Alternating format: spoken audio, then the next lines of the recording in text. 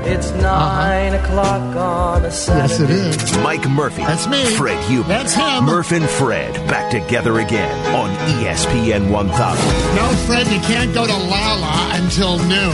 I wouldn't ever want to go to Lala. I don't like people that much anyway, and to be around 100,000 of them, no thank you. How you doing, everybody? Mike Murphy, Fred Huebner, now until noon every Saturday. Lots to cover. And we will have Jesse Rogers visiting us in about an hour. He'll phone in, the little guy, our Cubs beat guy. 11 o'clock. No, we're not going to forget about all the Bears fans out there. One of our favorite guys, Fred, Arthur Arkush. Very nice. Going to call us around 11 o'clock. Got some White Sox talk in Fred's White Sox notebook. I have a letter here from a disgruntled White Sox fan. Only one? Well, yeah, it's the only one I've heard from today. Yeah. We had a couple of them here in the studio last night. So. White Sox win last 3-2-10. 3-2-10. Tim Anderson just now rounding third as he hesitated, and he was a lollygagger. That makes him a lollygagger. Yeah, he was more than that. He was stupid. And a rubbernecker. Yeah. Yeah, looking over his shoulder. Exactly. When he realized he was running too slow. You never look over your shoulder when you're being waved home. You just keep on running. White Sox win 3-2.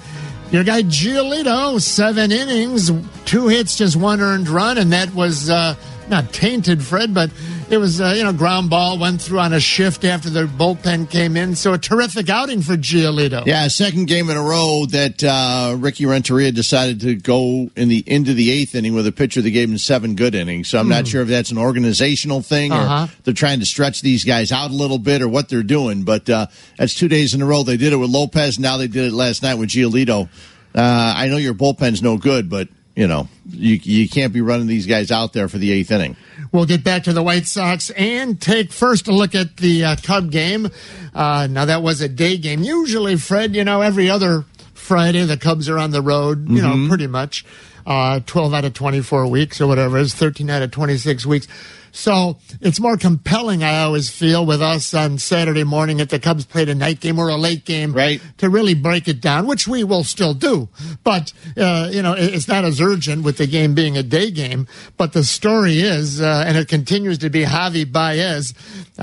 Give us a call if you want to jump in on our Twitter poll question, or you can vote at ESPN 1000.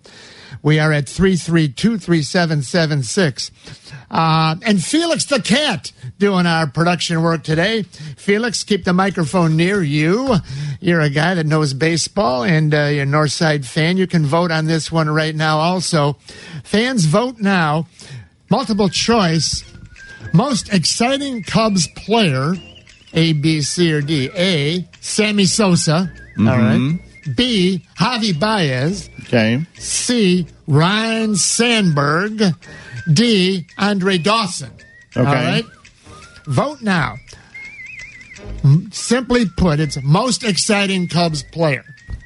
Not of all time, because there were great ones before those. We're keeping a little current right here. So I want to hear. I'm very interested. As current as Sandberg and Sosa get. Well, Right. Yeah, I didn't want to go back to guys that you saw. You don't want to go back to. Well, I saw Billy Williams. Tinker's Devers the Chance. Well, no, I just missed them, but I did work with Hack Wilson. Yeah, he was very exciting. Yep. When he'd come to the ballpark in the morning, half stiff still from the night before, and you'd get the big tub of ice water they used to have. Sure. They'd push Hack Wilson down, and those big kegs of ice in the old days, and the ice would float back to the top as they'd put Hack go down. Bloop, the ice keg, ice block would come up. Mm-hmm. So vote right now. I want to ask our guy Felix the Cat in a minute also to cast his vote, but right now the talk of the town and the talk of baseball. It is, MVP. Now, I have not heard the chanting MVP. I went to a lot of Cubs games in April and May, Fred. Right. Because you know why? Because nobody else wanted to go. It was too cold. Well, it's easier to get tickets and they're cheaper. Right. So that's a story of Murph. Yeah, I know the people were still going, but I mean, it's cold. A lot of people want to wait till it gets nice out there. Right. So the scenery becomes better. I haven't been at the games in the last few weeks. Mm-hmm. But I have the radio on or the TV on and monitoring and watching, and I have not heard MVP. And I'm not having, do what you want. I'm not saying let's start to chant. I'm not doing an old radio bit. And maybe there has been some chanting. If I missed it, 332-3776. But you're looking at a guy right now that keeps gathering steam for an MVP berth. And it's not something that happens very often, as we know. Right. At Andre Dawson back in the day after Bryant, and then you had Rhino, and before that, Ernie Banks. If I missed anybody, I apologize, Cub fans. But right now, you got a guy that's doing everything. We talked about the 5 tools the other day, a couple Saturdays ago. I think all fans, even casual fans, you hear, he's a 5-tool player. Right. That's sort of an old school thing, hit with power, run, field, and throw. And there is now the 6th tool, which is sort of the intangible. The scouts will now have his knowledge of the game, innate ability, love of the game, the hustle, the seeing the play before it happened. I mean, it's everything that Javi does. And you hear Joe Madden talking about it. You see the game, you know it. But the one that was hanging us up was the hit with power, run, field, and hit. Because no one uses hit anymore. Batting average is, laugh at that. It's on base percentage. And Javi doesn't have that on base percentage. Nope. He doesn't have the on base percentage. So Jesse was on earlier this week, and he was talking about it. We'll have Jesse on at 11. And sort of itemizing, he does this. You watched the Cub game yesterday. And here all of a sudden, you got a guy showing the power. He's got the homer oppo and the triple oppo, but the run, field, and throw. He made a play. We have all the sound bites here. Felix will have those up for us now. But he made a play. The Cubs, by the way, threw 2 men out at the plate. Yes, they did. Not to bring us back to Tim Anderson, being thrown out at the plate. We'll get back to that in a few minutes. But yesterday's Cubs game, to see 2 guys, a Padre thrown out in the 8th inning by a throw. Now, the infield was not in. The infield was not sucked in, Fred. Right. They were playing. At first, I thought they were maybe halfway. They were normal. They were normal depth. The only other person... Let me rephrase it. The only other Cub player I've ever seen that could throw a guy out at home from that positioning of second base was Manny Trio. And I know a lot of our fans. Who was he? Well, he was a guy in the late 70s, early 80s. And Manny Trio, he had the rocket for the arm, Fred. Yeah. And he would flip it. He would just flip it with a flick. And this guy, Baez, he throws people out. He runs the bases. It's unbelievable. Safe again yesterday. Felix, are you ready to trigger a few things for us here, buddy? Absolutely. All right, cool. Let's do this. Let's review with audio sound bites of the Cubs TV yesterday. And this is our good friends over at NBC Chicago Sports. Let's start here with the Baez home run. This is 2nd inning. It'll put the Cubs up 1-0. Felix, trigger that, please. High drive to right. Will hit, and it is gone. 1-0. Into the wind. Tyson Ross has hit an opposite field home run, and now we know he's allowed at least one. Javi Baez goes deep for the 23rd time. He now has driven in 84. That ties his career high. Yeah, JD went on to say, too, Tyson Ross was trying to go with a backup slider, I think it was, and the ball was out over the plate, let her high. It was a perfect place for Javi to hit. He threw him a strike, and he just left it up there, and Javi did what he does with it. He went the other way, and he's been very good at going the other way this year. That's the key. And you heard there, oppo. When this guy goes oppo, he really has no hole in his swing. You can't get him out. Well, if he lays off the slider down and away. Well, right. Yeah. Of course. And for it amazed me and it amazed JD that Tyson Ross would leave that pitch where he left it yesterday. and his strikeout total is down this year, Baez. He now has 84 RBIs, first in the National League. There's only one guy in baseball that has more, and it's J.D. Martinez. That's right, Boston. Has 90. He's been banging him off the Green Monster. So Javi right now is sitting with a slash line of a batting average 299. That's amazing for him. The on base, here's the problem. The on base is only 333. You can't be the MVP with a bad on base, or can you? With a bad on base percentage. His slug is a 580 right now, but he doesn't just hit the ball. No. He plays the field. He runs around. Here's the top of the 8th inning. Here's the throw from regular positioning of second base. The Cubs are leading 4-2. Runner coming to the plate. There's a ground ball to Baez at second base. And Fred, the runner coming home, I don't think he ever dreamed that the ball was going to be thrown home. He didn't get a good break. It wasn't like a contact play. The infield's back. I believe he felt there's no second baseman can throw me out from where that guy's standing.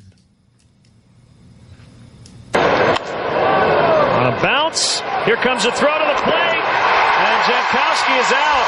He hesitated, did not go right off the bat on contact.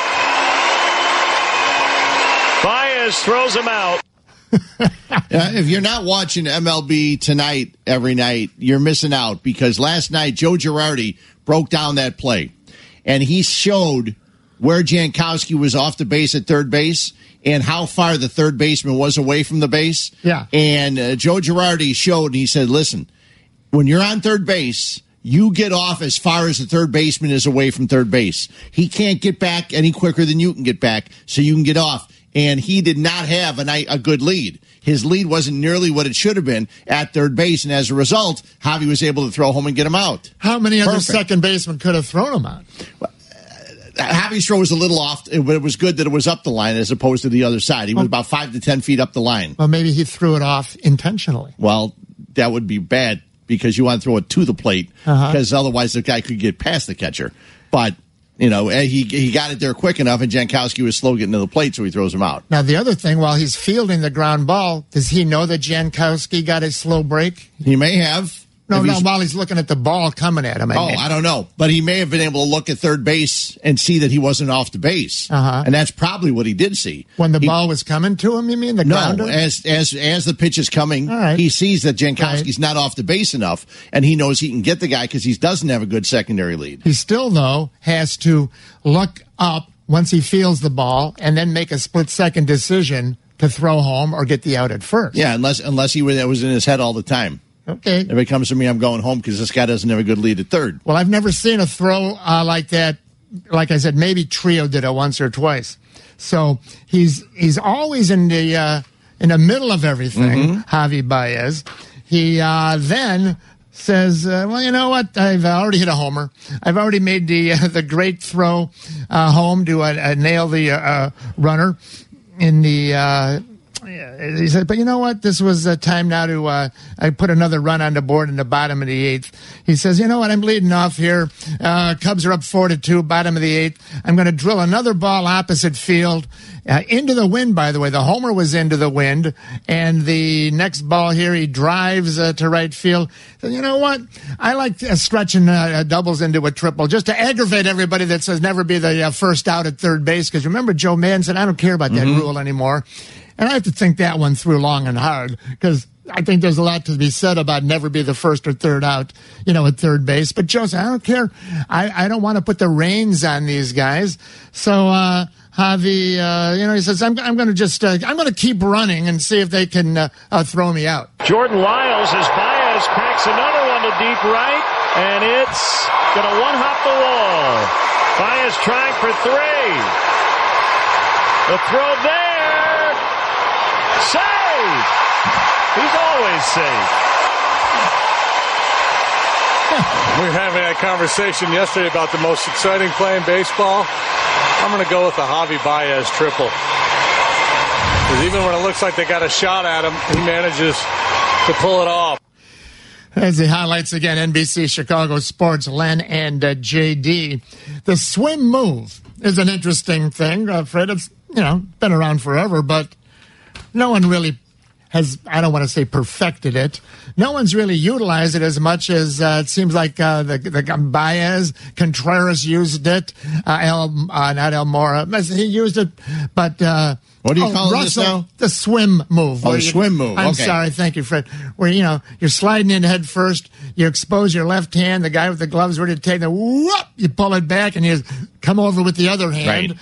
And it seems like a play that is defensible. Mm-hmm. It seems like if I'm standing there with the ball at third base or second base, the throw beats him all the time, it seems, and he always ends up being in there safe.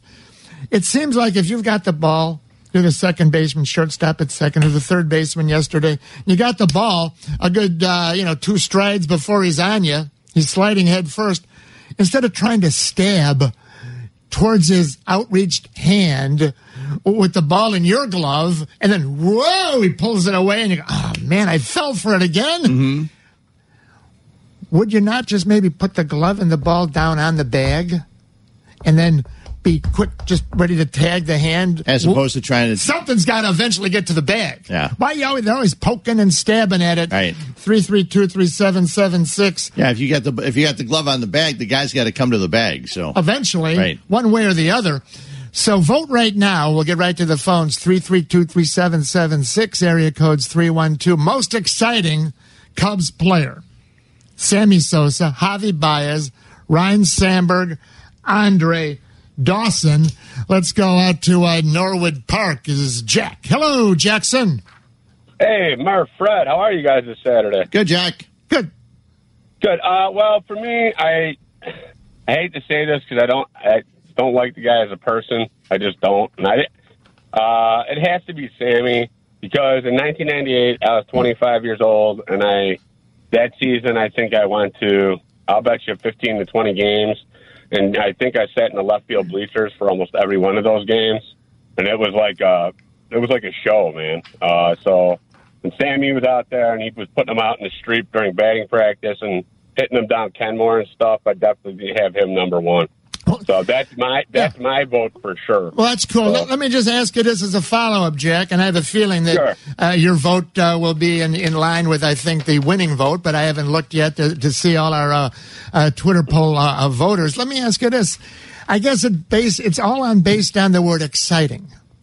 Exactly. The most exciting Cubs player. Now, hey, home runs are exciting. I'm not going to sit here and say they're not.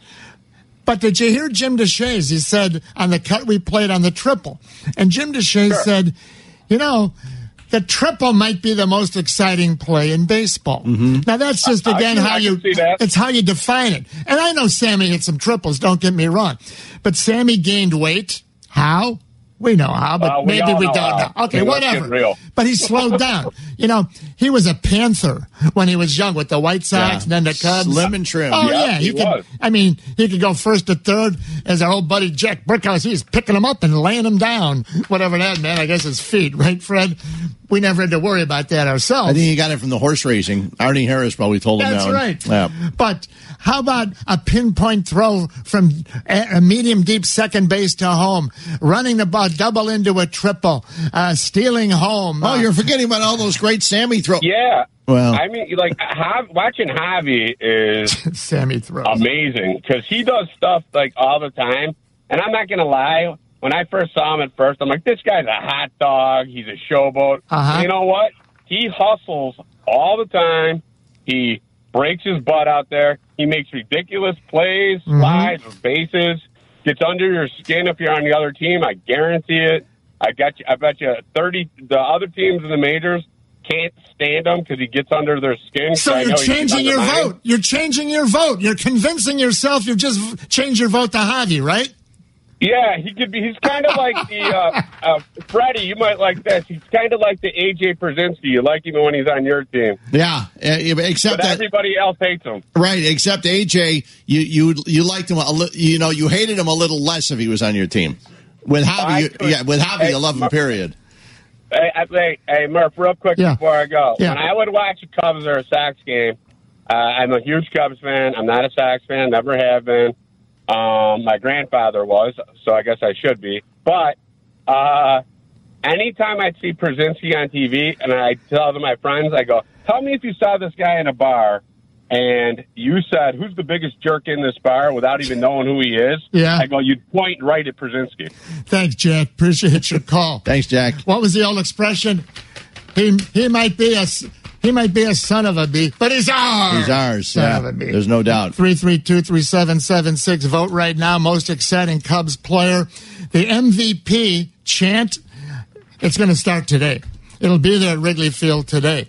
I don't know if it's already occurred a few times. If so, I apologize. I hadn't heard it. Jesse Rogers, I have a soundbite here. Felix, we have a soundbite, Fred. Jesse was on, and this was Thursday. So this obviously is not accounting for yesterday's exciting day for Baez.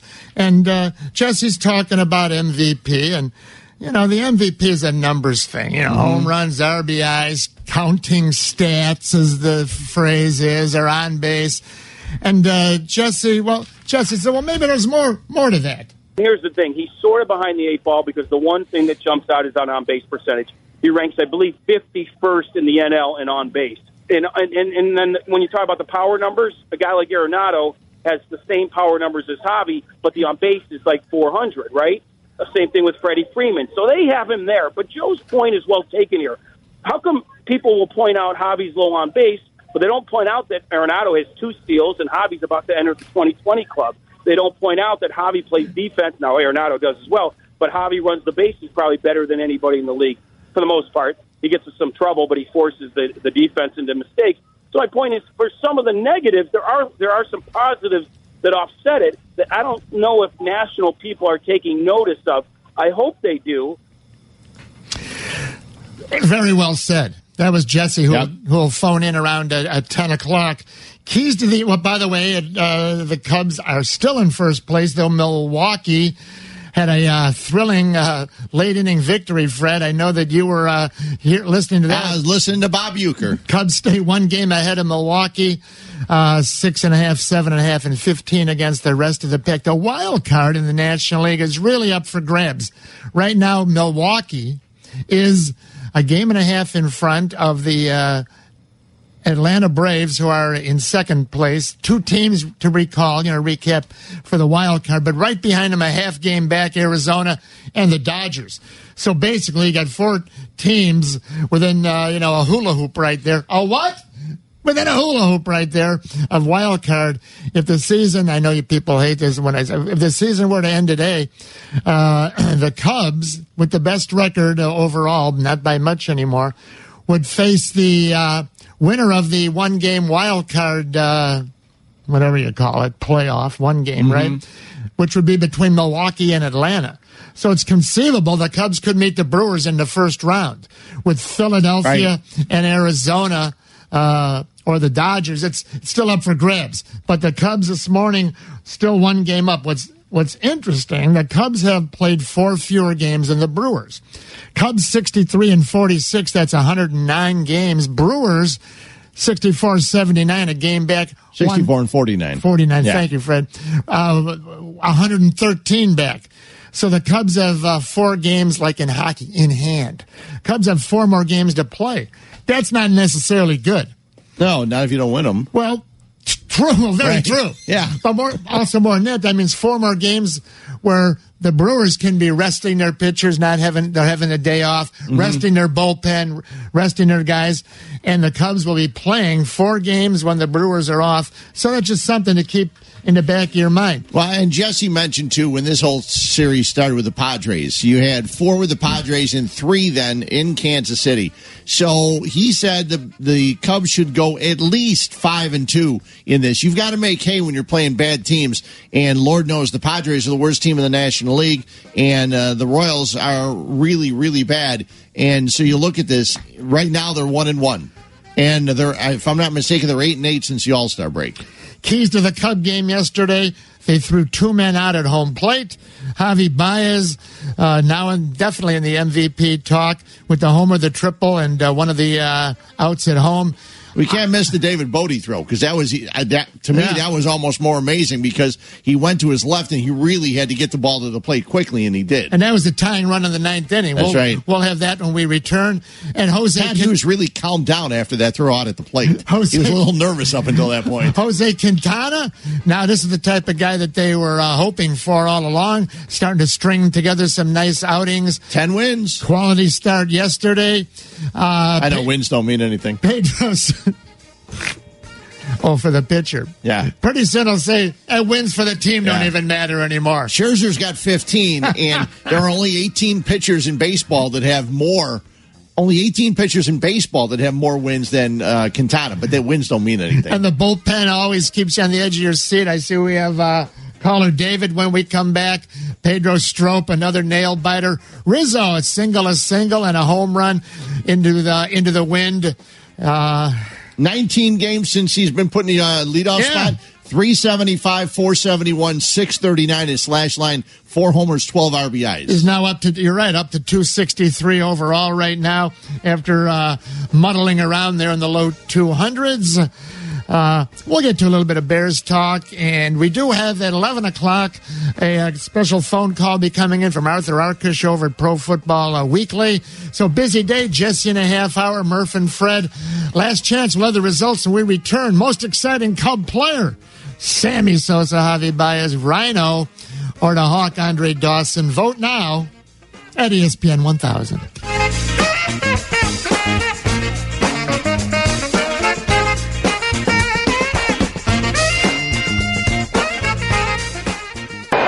Trying to hang on here in the ninth. Throw goes to the plate. Out at the plate. And the Padres, I'm sure, will just ask for a review. Andy Green already saying, please look at it. And David Bodie continues to impress, both in the batter's box and in the field. Watch how quickly he gets rid of this baseball. Contact play is on. There's no panic at all. Slides over, two-hand catch, so he wastes no time at all making that transfer into the throwing hand. Tag applied. I don't think he ever got to the plate. Yeah, so no review. Well, they ran out of reviews. Highlights there. NBC Chicago Sports. Murph and Fred will get right back to the phones. Jesse Rogers in a half hour. Awesome play by Bodie. Bodie at third, and that was 5-4 Cubs. Top of the ninth. Pod's got a man on or the Friars. You know, everybody's calling the Friars now. News and okay, whatever. The Padres. I understand the Buccos. That's sort of cool. Okay. So, Bodie, he's pulled in, infield's in, contact play. And I don't understand that. If the ball's hit to an infielder, they're sucked in. You're going to have the contact play.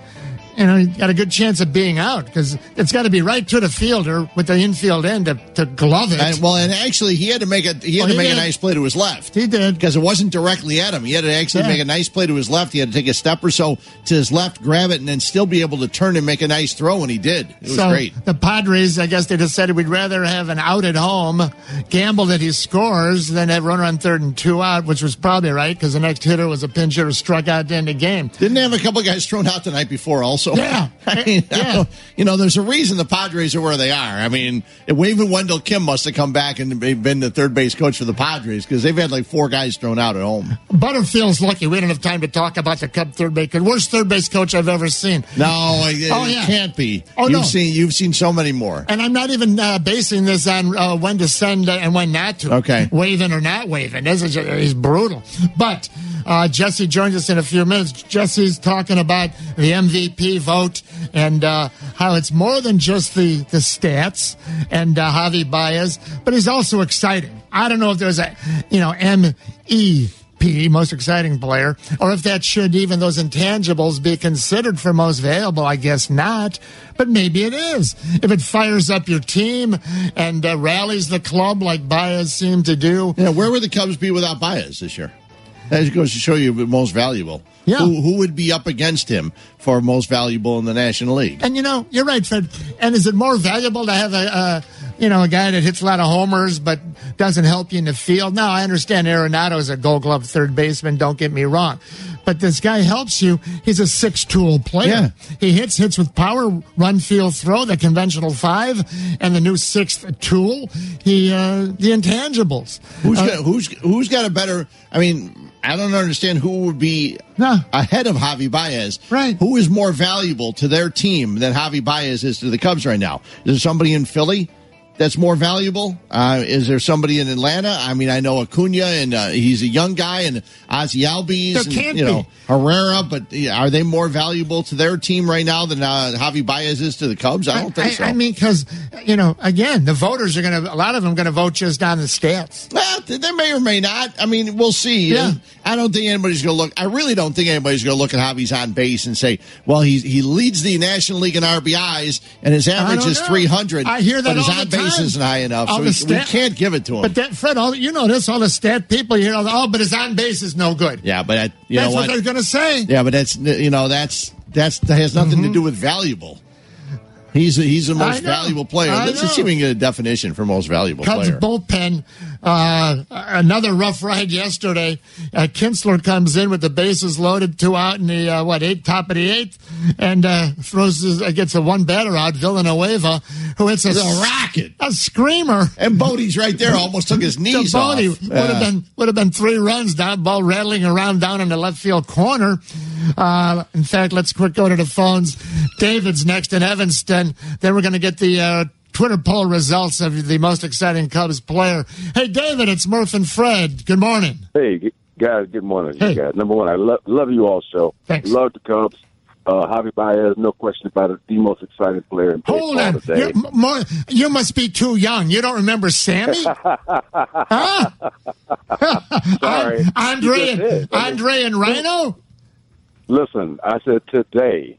Listen, who else brings the excitement and the runs and the guy that steals bases? I mean, he makes the other team make mistakes. That's not the reason I'm calling him. Mm-hmm. I love Javi Baez. I'm calling about Pedro the disaster stroke. I don't know what it is with Joe Madden. We almost lost that game yesterday. Oh, yeah. Thanks to Pedro Stroke. Mm-hmm. No, look, I know this guy real well. Baltimore got rid of him for a reason.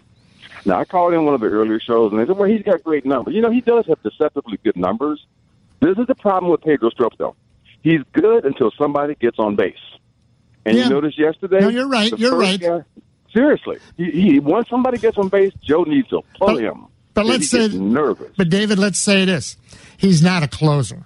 What he is? Not. He's a terrific 6th inning man, or a very good, professional 7th inning man. Because of Morrow, it's a mix and match, and everything's up for grabs. And it's tough for me to sit here and criticize Strop, though everything you said is true. Don't get me wrong. And it was he almost coughed it up again in the 9th inning. Yeah. But he's not. Did. But that's not who he's supposed to be, and he never will be. So we agree on that, right? So I guess my whole point is, I don't understand why Joe keeps the thing with Pedro Strop is he's good again until somebody gets on base. And as soon as somebody gets on base, you got to pull Pedro Strop. But he gets nervous. Hey, David, who would you suggest he go to yesterday? I mean, he used everybody. He used Edwards, Cishek, Rosario, Kinsler. He's used them all already. He had that guy Cortez, I still think. Anybody but Pedro is my answer. I think he had that guy Cortez was still in there. Anybody but Pedro, I'm telling you. Pedro Strop is not the man to pitch when the game is on the line. Oh, you mean Chavez? There you go. Yeah, Chavez was still there. Chavez pitched the day before, I think. But you know what? So what? Big deal. Get him out there. I agree. I agree with you on that part. David, let's go to a bigger picture. There's an old baseball expression, and we've all heard it, David, for a million years. If you have bullpen by committee or closer by committee, you don't have a closer. Well, they don't have a closer. They don't have one right now. Not with Morrow out. So, see what Joe's doing, and Joe doesn't need me to defend him. But what Joe's doing is he says, you know what? I'm going to just move this around.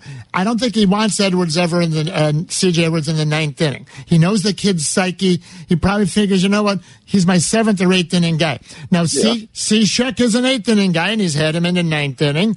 He threw the ball away into center field yesterday. That was terrible. Or he'd have had a much cleaner inning. Right. This new guy, Kinsler, he's been a closer. And Kinsler's a good choice. Well, he almost coughed it up, though, with the aforementioned liner. So, and said, you know what? This is Stropey's turn. Anybody but Strope. All right. I can't argue with you. But thanks, David. David, phone again, buddy. Appreciate it. The thing with me is, and if I'm not mistaken, Hector Rondon went an inning and a third and closed for the Astros last night. I'll double check that. Mm-hmm. But Kinsler came in and threw 2 pitches. I don't care that one was hit to end the inning. Why not go with him in the 9th? And not bring Pedro Strop let's see. Now, Kinsler had not pitched. Pitches. He pitched Wednesday for an inning and a third. So maybe he came here with a tired arm from Washington. I mean, you're right. Well, from driving, maybe. No, that's he right. drove all the way in. But I think Pittsburgh. I think he probably had a car service. But yeah. Well, he wasn't behind the wheel. But there's a lot behind the scenes. Okay, Joe Price said, you know what? I only want to use Kinsler for one batter before the game. That's the problem with baseball nowadays is you can't let a guy go the next inning. Well, right. It's not 3. It's not Bruce Sutter pitching, coming in the 7th, 8th, and 9th. 7th, 8th, and 9th, and then he had a knot the size of a tennis ball behind his shoulder, and he had surgery. So they've learned more now about how to, and people won't like this, how to, baby's the wrong word, because that'll get people, they're babying these millionaires. Well, but that's not necessarily the wrong word. But they're worth a lot of money. It's not the word the baseball guys would use, but it's probably the right word. They're managing their, pitch count. Yeah, here, I want to double check this really quick, because I heard it last night. Okay. And I was listening to some baseball highlights last night. And Justin Verlander went 7 2/3 yesterday. Mm-hmm. And who do they go to? They go to Hector Rondon for the last inning and the third. Rondon threw 22 pitches in an inning and a third. He's efficient. Hector Rondon, former Cub guy. Now, I'm sorry, if you're Kinsler, you're warmed up in the bullpen, you probably threw 15 to 20 pitches, maybe more. You come in and you threw 2 pitches. You could go in the next inning. Maybe Joe saw that rocket to third and changed his mind. Well, he could have. But, I just don't like the way managers use their bullpen. They complain so much about having to go so deep in the bullpen. Yesterday, Renteria did the same thing with the White Sox. One guy, bring it in. Face one batter, bring him out. One batter, bring him out. Come on. Well, here's the thing. And again, they don't have a closer. No. Right. Without Morrow, they don't have one. See, I think Joe's actually having his best year, and we can talk about that. Hey, let's bring in Felix the Cat. Felix, what were the results, please? 9 a.m., most exciting Cubs player. We only have 4 slots here, so it's Sammy Sosa, Javi Baez, Rhino, and Andre Dawson. If we'd asked this a week or 2 or 3 ago, it's, Sammy and a runaway. It might still be, but I got to figure Javi, he gets my vote.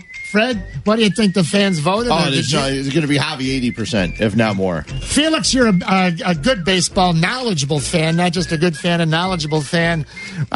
Did you vote for this? Did you? I did vote. All right. And if we're talking now, then Javi Baez is the answer. But if it's just overall, from what I remember, Sammy Sosa definitely was.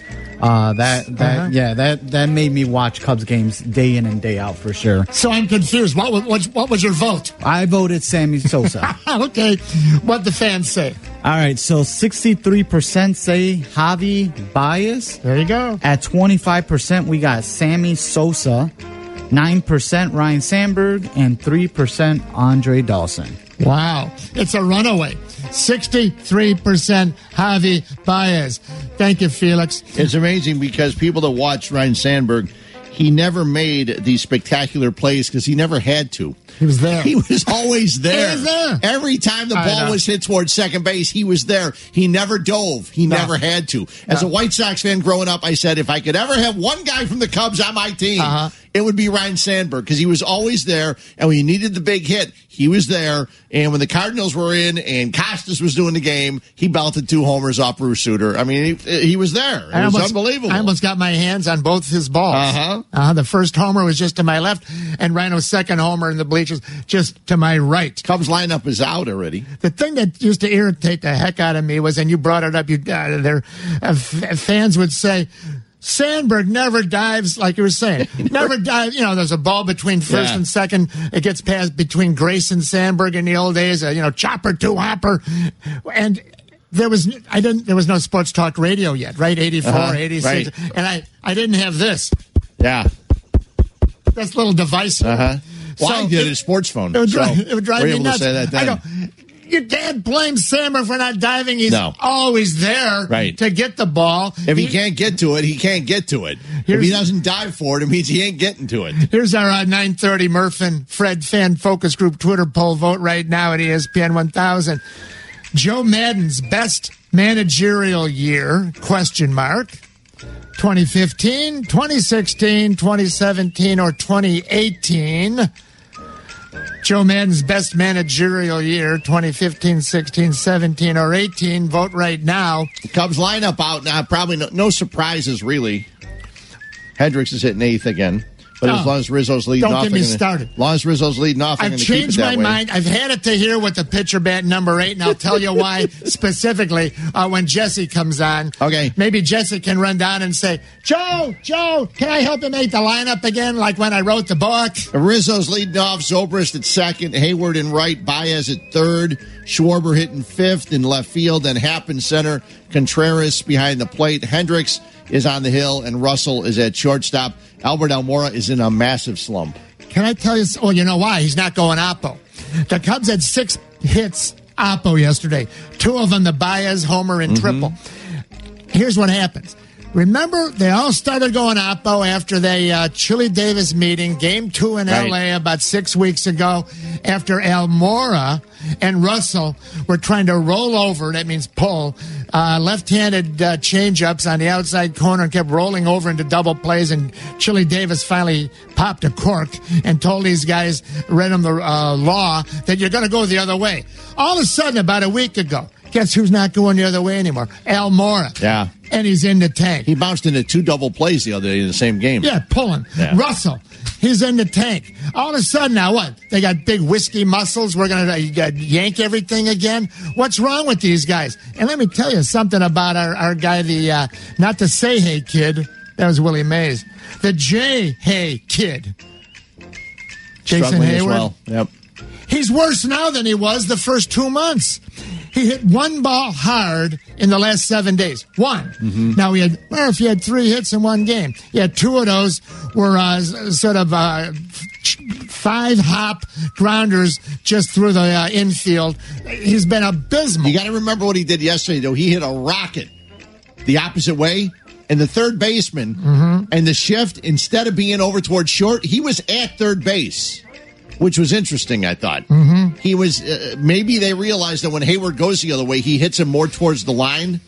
I'm pretty sure it was yesterday's game. He had a rocket, and it was the third baseman got it. So it was either yesterday or the day before. Well, if he doesn't start hitting, here's the thing. The Cubs need Bryant. They haven't had him all year. They need Darvish. Since his original injury. And they need Morrow. Now, Theo had a terrific July. Just a terrific July. He obtains a starting pitcher, and so far so good on Hamels. We'll see. So far so good. He obtained 2 veteran right-handed sinker ball pitchers, Chavez and Chavez and Kinsler. Terrific pickups. Yeah, I know. Chavez threw the 3-run homer after the walk, put the man on. He came in a blooper and a homer. No disputing that. But Theo's been terrific, and having Bodie in the farm system, a 14th round pick back in 2012, rather. I know I give Theo a rough ride. He deserves some praise when he does it right. Vote right now. We'll have the results when we return. And something Rick Sutcliffe said about Joe Madden yesterday. Miss a little, miss a lot. They've all been scolded ever since they talked about the Yu Darvish. Ever since we kept replaying it. Back in a flash, Murph and Fred, ESPN 1000.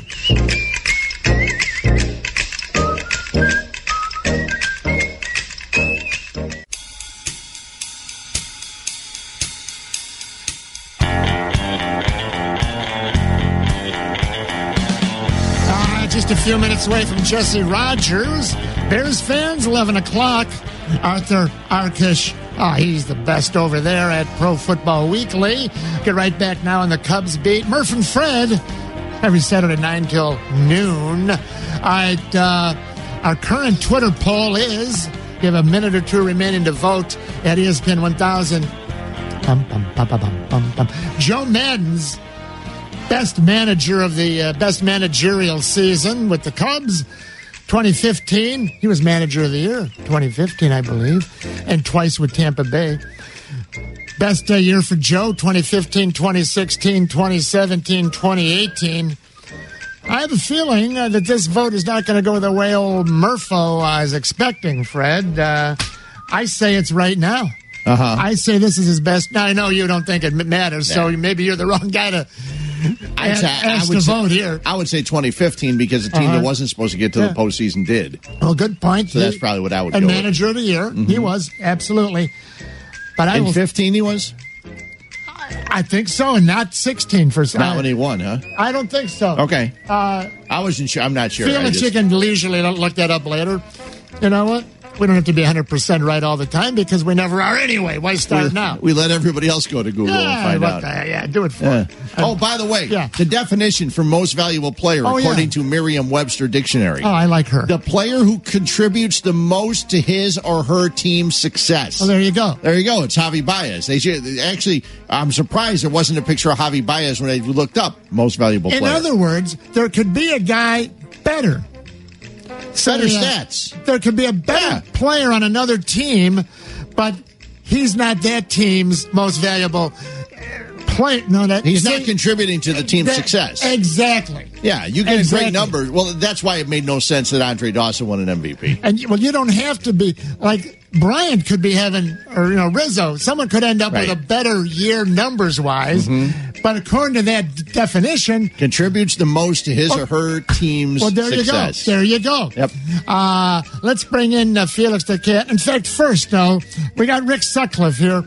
Sut was on yesterday. Miss a little, miss a lot.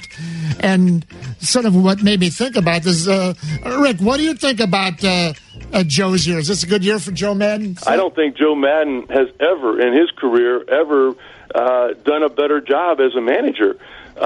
Sticking with Strope today, I mean that was just unbelievable. You had both. You had Wilson and Chavez was ready to go down there. It would have been a lot of times the manager kind of feels like he's covering his rear end by making a move. If you don't make a move, then you're going to get criticized. I made a move. They had these certain numbers that said that. He just put a lot of faith in Pedro, and I don't think Joe gets enough credit for what he was able to do there. There's Rick Sutcliffe. I'll say this. The starting pitching, other than Lester's, been in disarray. He's got pitching starters leaving after 4 or 5 innings. The bullpen, now without a closer, it's mix and match. Bryant's out. He's had injuries. He's, he keeps changing the lineup. He keeps changing the batting order. Yeah, well, they still have more victories right now. Last I looked, they're what? Anyone in baseball, or did the Red Sox pass them? But most in the National League. Red Sox have 77. Yeah, most the in the Yankees National League, though, right? Yeah. Okay, so he's doing all his mixing and matching and flipping and flopping. Well, actually, the Brewers won more, but they have 64. Played 4 more games. Right. Did you get to look up the years for Joe yet to correct me again? Because I'm glad you do that. No, I didn't look that one up. Winning percentage. Cubs are the best winning percentage, right, in the National League? Yeah. Yes. Okay. 578. Yeah. Let's see what the fans said. I got it. I'm voting right now. 2018. Felix the Cat, how'd it turn out? All right, so we have in the lead 2016 at 47%, 2015 at 35%, 2018 at 15%. And 2017 at 3%. 15%. I love being out of step, Charlie. I got no problem with it. I believe by far this is Joe's best. People hate Joe. Cub fans don't like him. I know they don't like him. This is his best year because he has to make so many decisions and maneuvers with the injuries that they've had. We'll have Jesse Rogers in a minute. Stick around. Murph and Fred, our number one's history. Vote right now for our 10 o'clock Twitter poll question. Is Javi Baez the NL MVP? No. His on-base stat line is too low. Yes, because he does it all. Vote now at ESPN 1000. Get Jesse on the phone.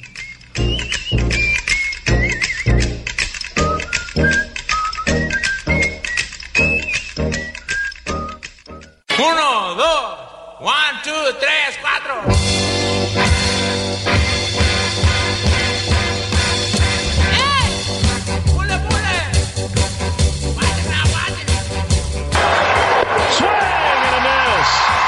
Win. As Jack would have said, woo boy. 5-4 the final. Well, it was a grind at the end. 4 pitchers used in the 8th, drama in the 9th, but Strope able to finish it off. Highlights, courtesy NBC Chicago Sports. Nice little tip of the hat to Jack Brickhouse there by Len Casper with the woo boy, yep, as Jack would say. How old is Len? He must just watch some old tapes of Jack when he got here. Because I don't remember. He always seemed to, really? Yeah. Maybe Len's older than you think. As a kid growing up in Michigan, they probably had the Super Channel, that Channel 9, maybe? He's 47. All right, when did Jack retire? Jack was there till about, the mid-late 80s, but filling in. Anyway, it's Saturday. The Cubs are at the park. You know what that means.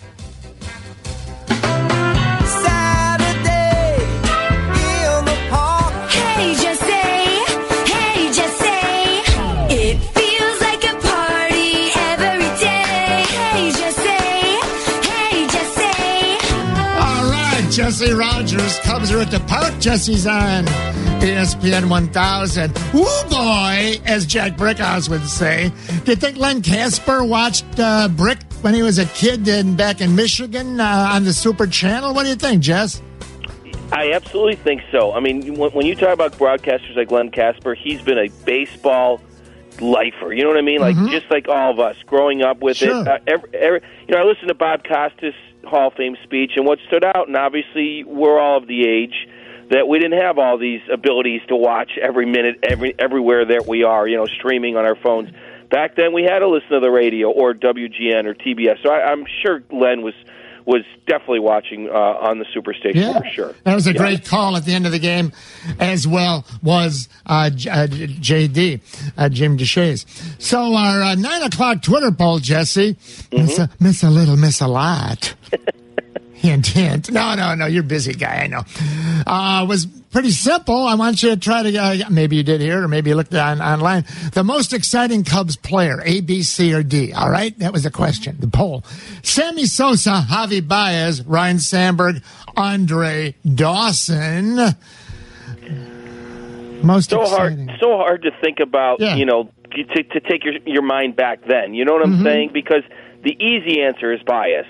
But when Sosa was doing his thing, I mean, they put up a stat on the video board yesterday, most walk-off home runs in Cubs history. Sosa with 9. Think about that, 9 walk-off homers. So it's hard to judge without watching those highlights. I mean, I was an Andre Dawson guy. Sure. But I don't think anybody ran the bases like this guy did. Now, not every move is a smart one, but he seems to get away with them all.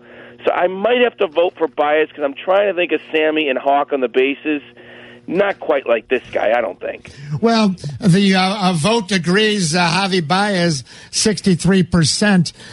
Sammy, 25%. And then some change, some coins and pennies and nickels for the great Ryan Sandberg and the great Andre Dawson. But right now, Javi Baez, not just the toast of the town, Jesse Rogers, toast of the baseball world, the MVP candidate that keeps gathering speed.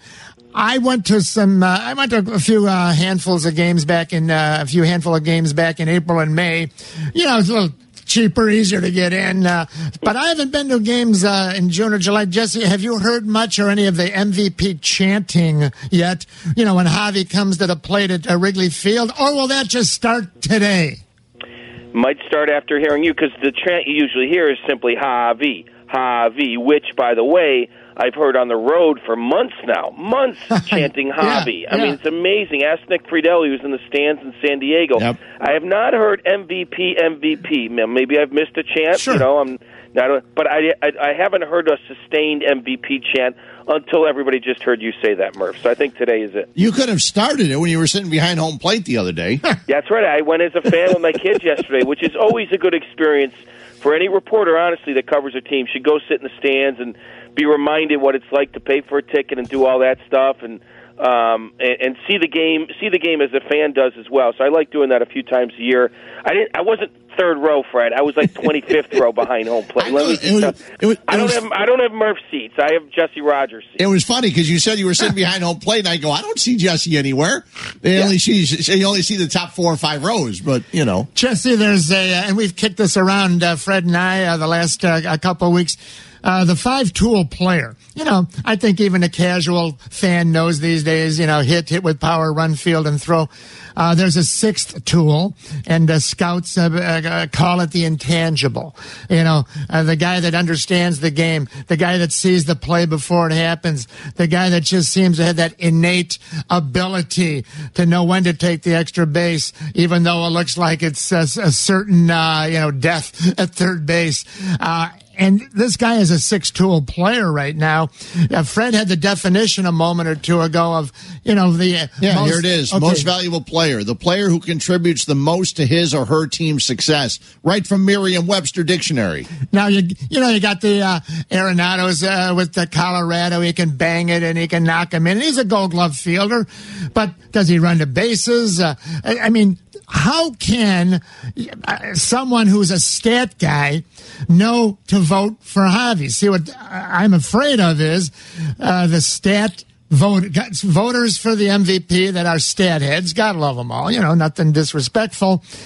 If the propeller heads, that wasn't nice. If the propeller heads say, look at Dolly's stat line is on base 333. I can't vote for this guy.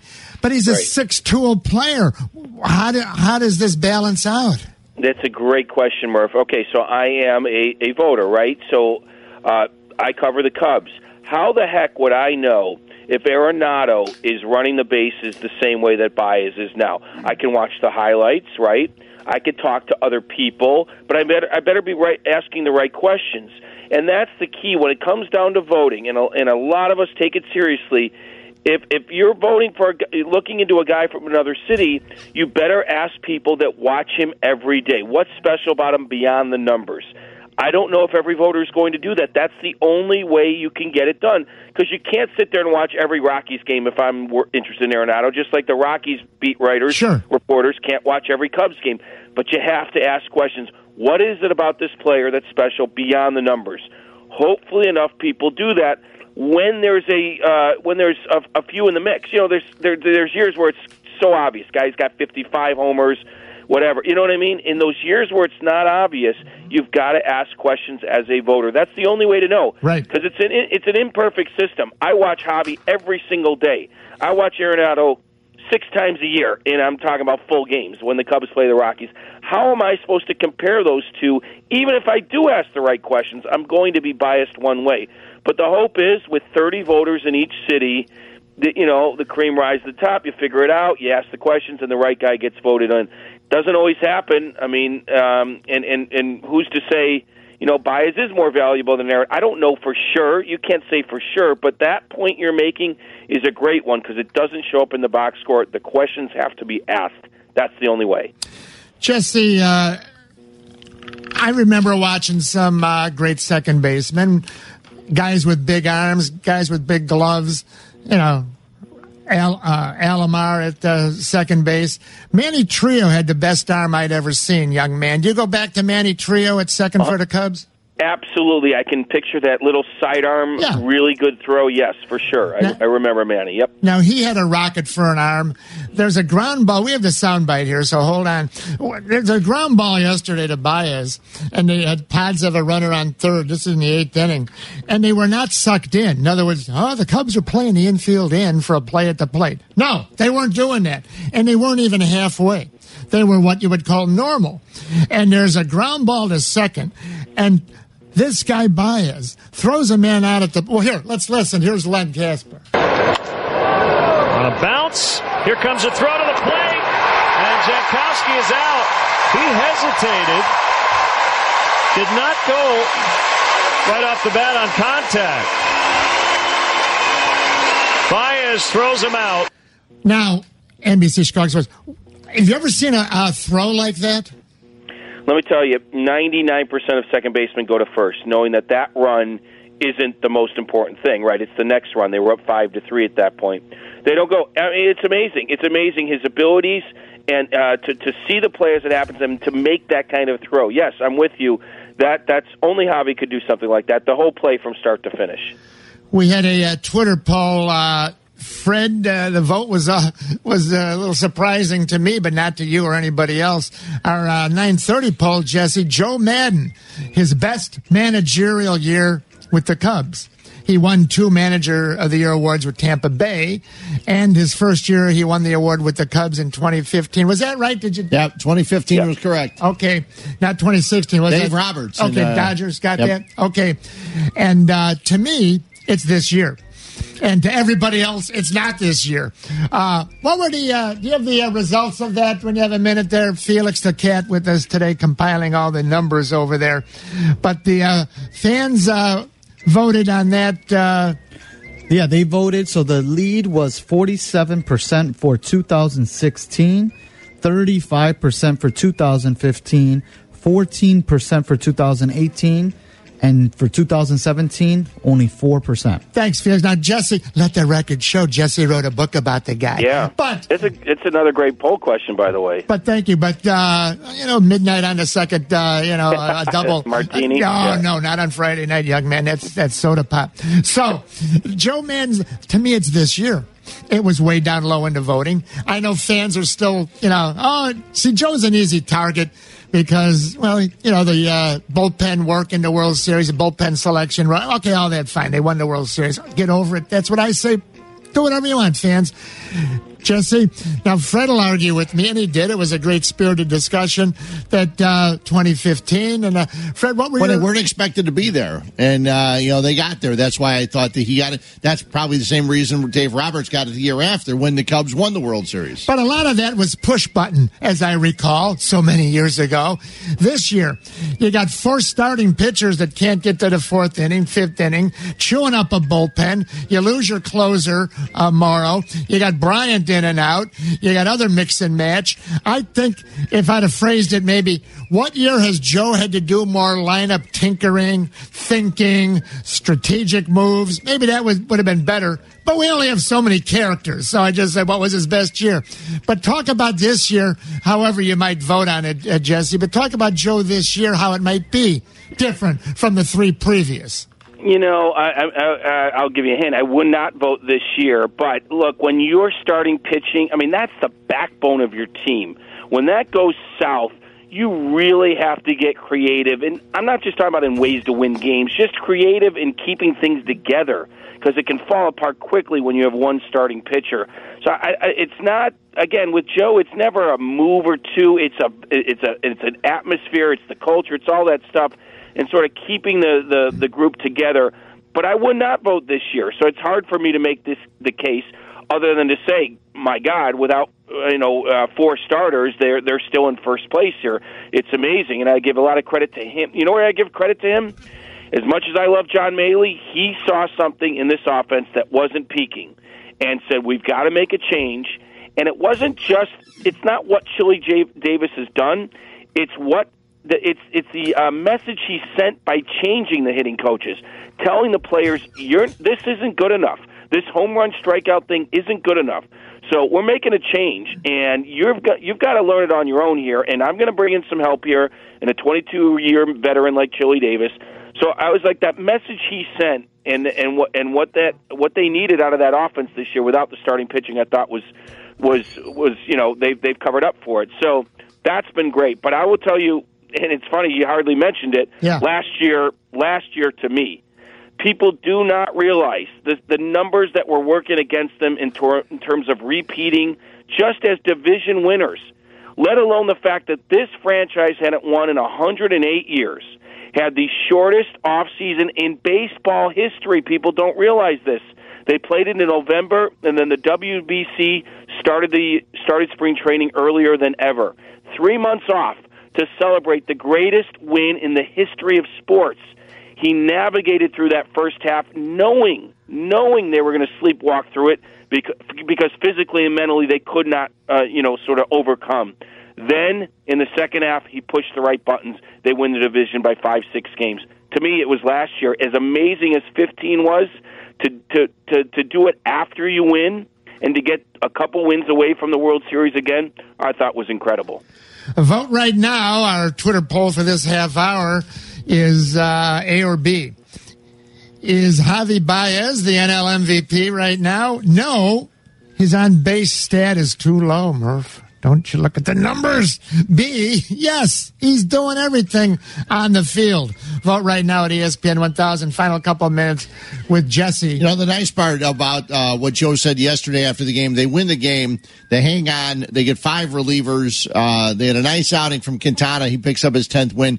But after the game, Madden made sure he mentioned in some of his post-game comments mental mistakes. He said, they can't happen. The physical mistakes he'll always forgive, but mental mistakes can't happen. We have a 43-second cut. He said it 3 times in those 43 seconds. They got the win, but he's still not happy with the way they're playing yet. Yeah, you juxtapose Addison Russell and Javi Baez. It's unfortunate Russell has to play next to him because you could tell who's got the instincts, who doesn't. I think of some mental mistakes that Addison's made this year. A few others on the base pass by guys. But, you play 162, you can't be perfect, and you can't be Javi Baez. But they do have to be a little bit sharper. That is definitely something Joe has talked about since the first day he got here. Every manager does, though. Physical mistakes are accepted. Right. Mental mistakes are not, especially at crunch time and this time of year. So I think of Addy as a guy that's got to play sharper at times. He'll get caught in that rundown. He'll just juxtapose him against Baez, and you see the difference in instincts.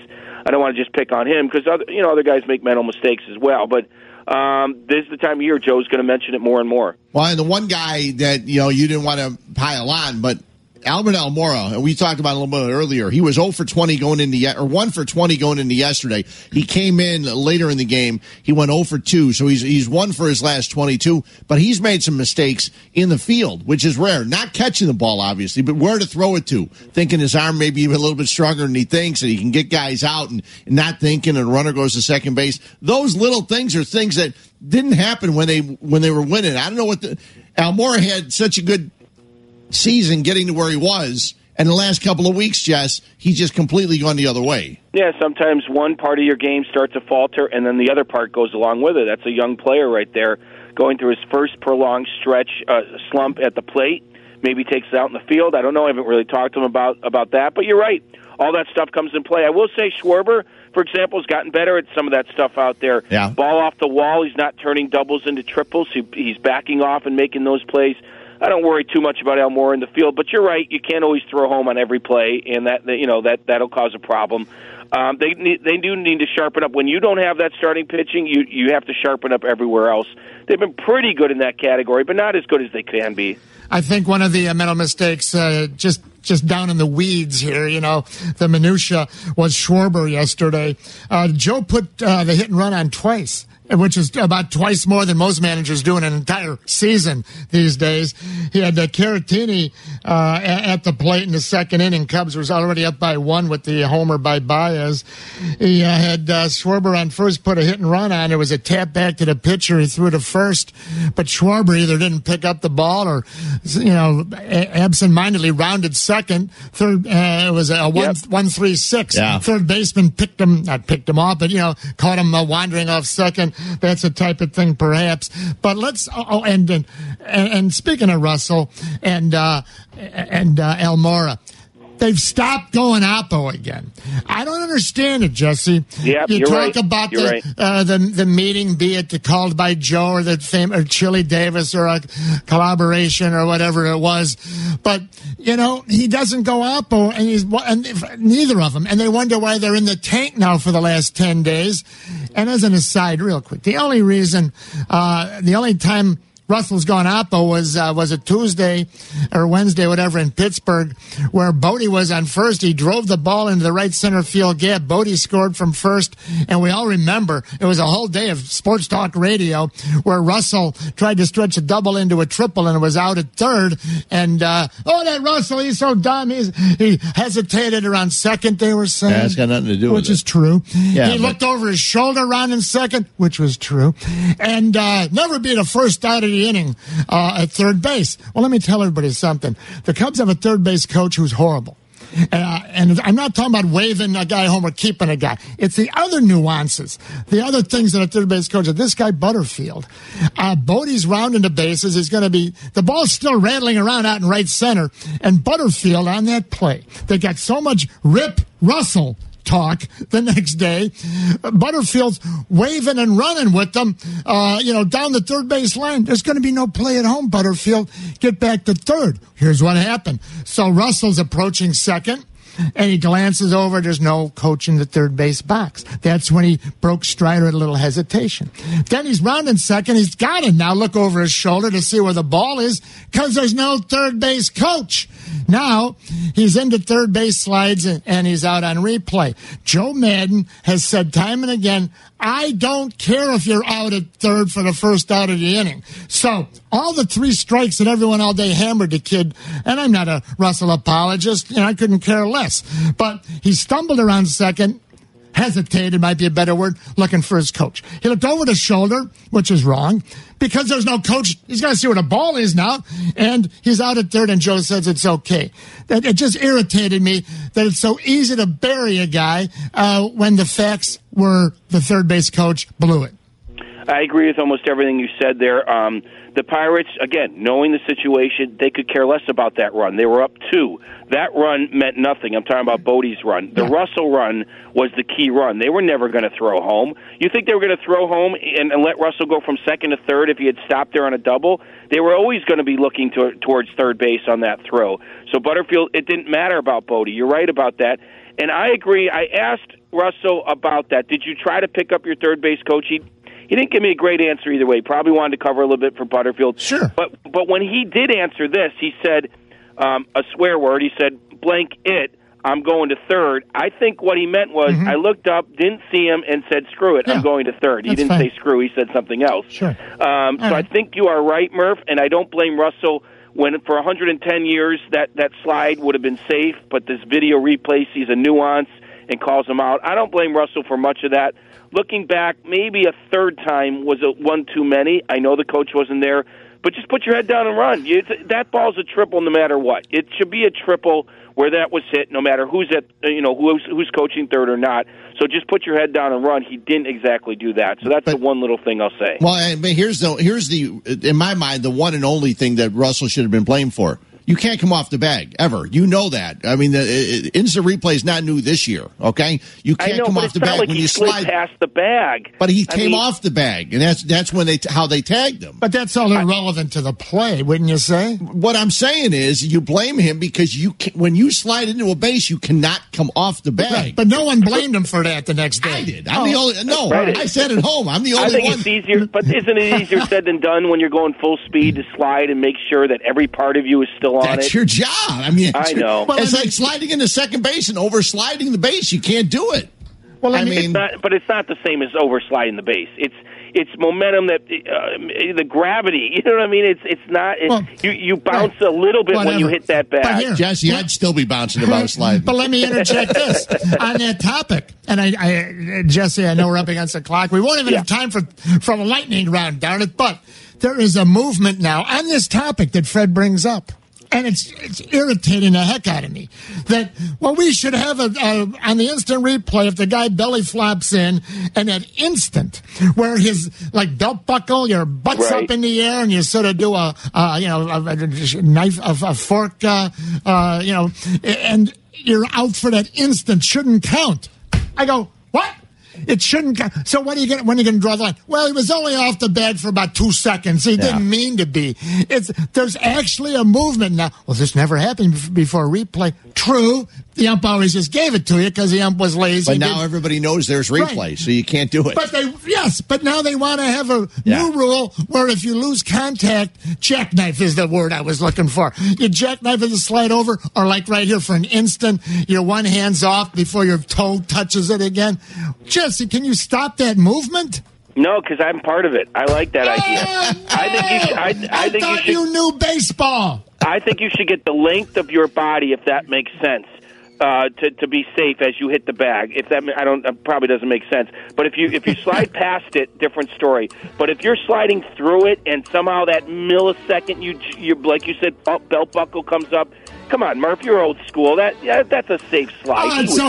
Okay, fine. So, where are you going to draw the line? He was only off the bat for 4 seconds. If he slides into the dugout, I draw the line. If he slides all the way in the dugout, he's out. How's that? You need a day off. Oh, you're having one today. That's okay, Jess. Just get ready because everybody will ask you when you go to Kansas City where you had ribs at. So just get ready to have them somewhere. God. And the thing is, I don't know where to go, so I'm going to have to ask somebody else to tell me so I can tell everyone else. Sure. Did you get the 5-way chili in Cincinnati? No, I locked myself in the hotel so I wouldn't I just stayed in the room in Cincinnati for guys. Yeah, I'm tired of being asked about the chili. Did you go over to Covington? No, I know people that went there. They never came back. All right, thank you. I got you. What was the final vote? E11. Felix the Cat. Real quick, Jesse's on a busy schedule here. What do fans vote for on Javi Baez? Is he the NL MVP? No, the on-base stat is too low. Yes, he does it all. This could be the highest ever. I'm going to say 94%. Felix? No, that would be 74%. Yes, he does it all, and 26%. No, his on-base percentage is too low. The White Sox fans came out and voted against. What is John Start DeWan? the chant today. Start the chant. John DeWan must be voting over there. Thanks a lot, Jesse. Great job, all right, buddy. Guys. Thanks, Jess. Jesse Rogers. Buy his book, please, so we can sell them all out so we don't have to plug it anymore. Don't try to suck. All the lovely people in Libertyville had a chance to see him last night. He was at Tommy's Pizza giving away Bears tickets and tickets to the fantasy football convention. God, I wonder if there was enough pizza after he got done eating it all. They say it's a home of Black and Abdallah. They say Tommy's Pizza was a jumping joint on a Friday night with Jesse there. Bears talk in a half hour. Got some Sox talk, Cubs talk when we return. It's Mike Murphy. It's Fred Hubner. Every Saturday 9 till noon. And vote right now. Our 10:30 Twitter poll is, to win it all, the Cubs need A, Chris Bryant back, B, Yu Darvish back, C, Brandon Morrow back, or D, they need all three of them back. Vote now at ESPN 1000.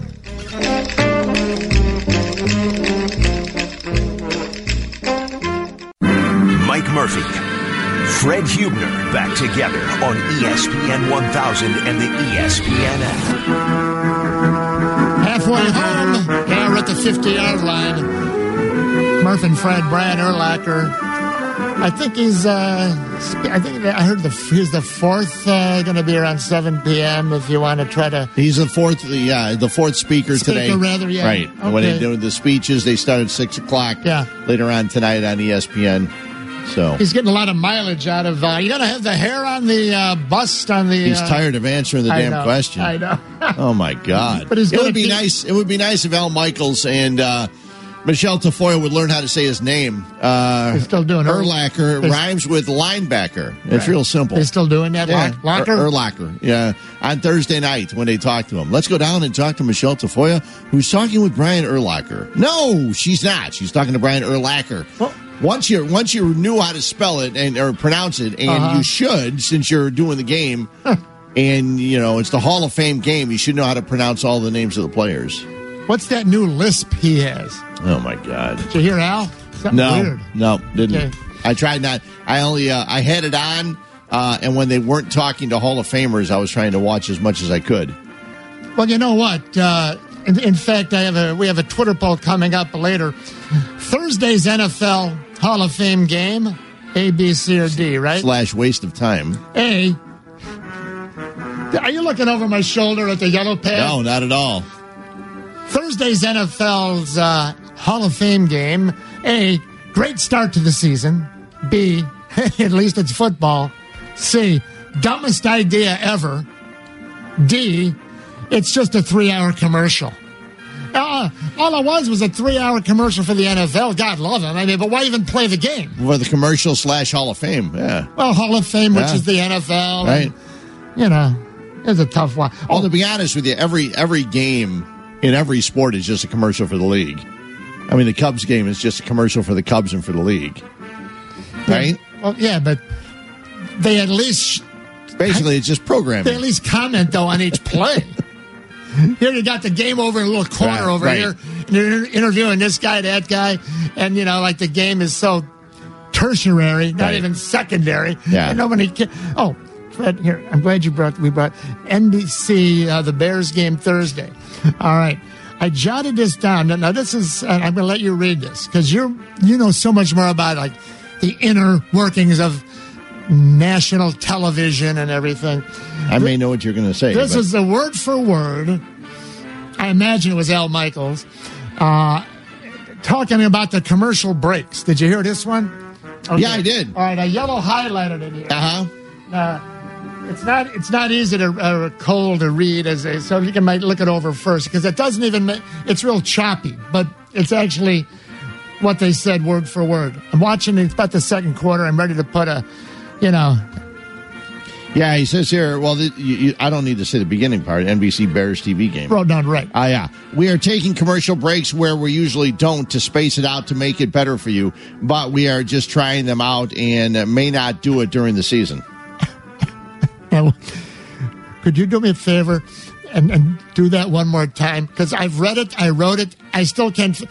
Give me that one. This is during the Bears game around the second quarter. We're taking commercial breaks where we usually don't to space it out to make it better for you, but we are just trying them out and may not do it during the season. Now, see, I thought they were saying when I heard him say that, I didn't know what he was talking about either. I thought the league was trying to do that. I don't know I thought the league was taking breaks at different times, and that's what they were actually supposed to do, where they weren't going to break and then have the have the kickoff and then have a break and then come back and all that kind of stuff. And they did that last year, right? Right. They actually eliminated, as I understood it, something you never... The commercial break there after the kickoff. Well, did that mean that they actually had fewer commercials in the course of the entire night? No, probably not. But they moved them around. Yeah. Okay. So why did they have to tell... Why did... They obviously handed him a card and said, read this. Yeah, I don't know why they did it. We're doing this, Doesn't make any sense. but we may not do it. Yeah. So like, it's my show, I'm not on that show. Yeah, I don't know why they would do that. Let's talk a little White Sox baseball. In a white room with black curtains near the station.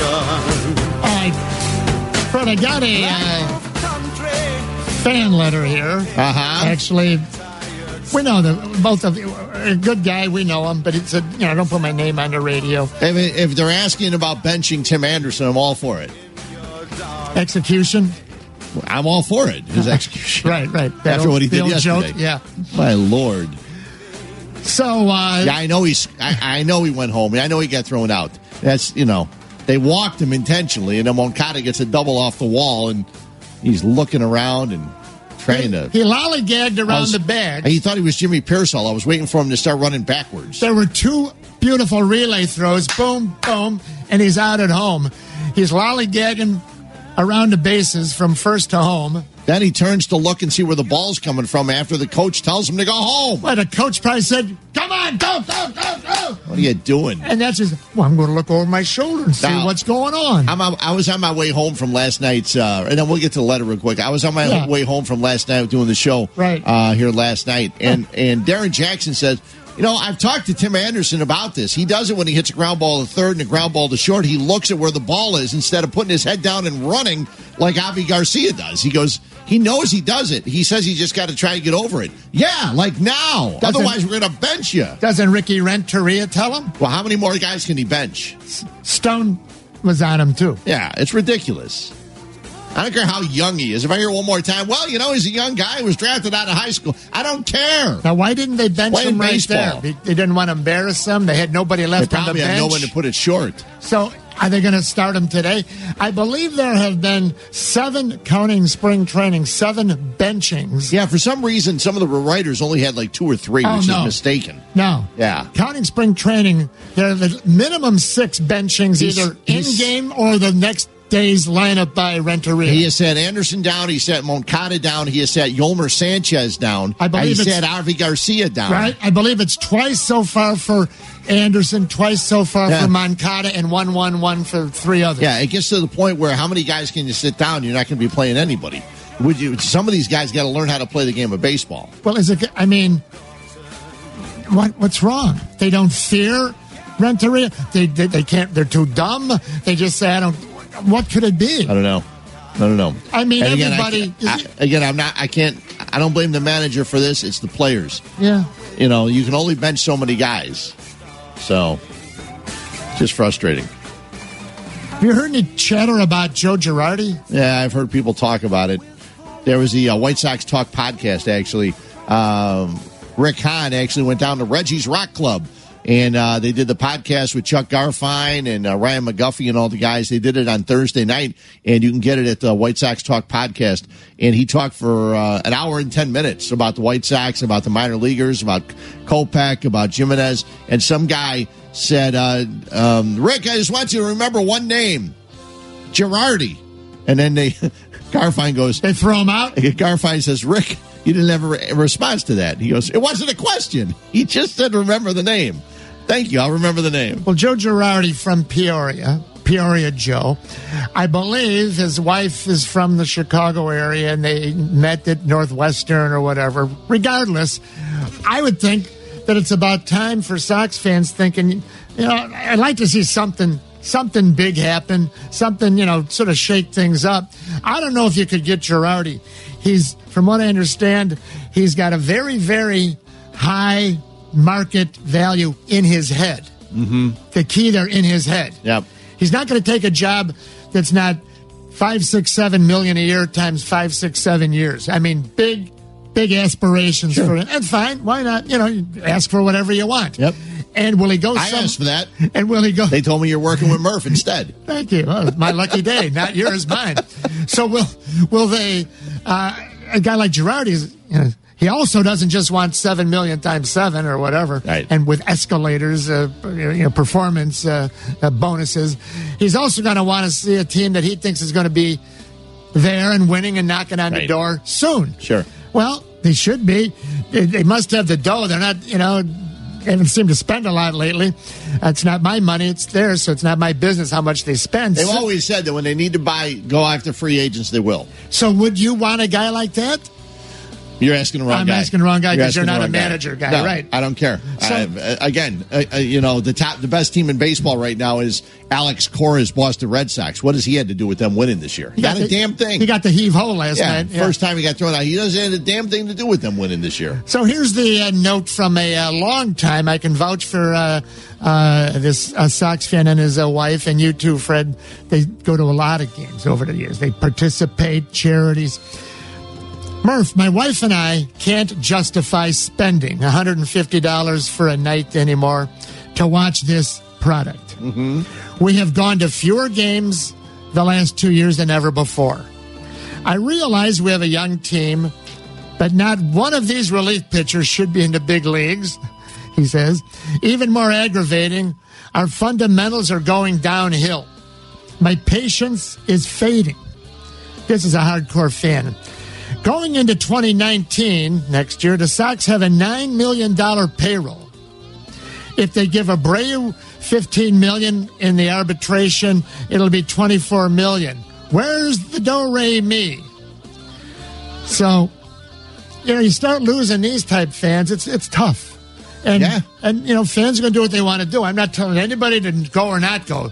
But, Fred, you know this fella. I told you off the air. He opted not to. He said, please don't say my name on the air, Fans will come back when they start winning. That's the way it's always been on the South Side and the way it'll be again. And if they don't start winning, the fans won't come.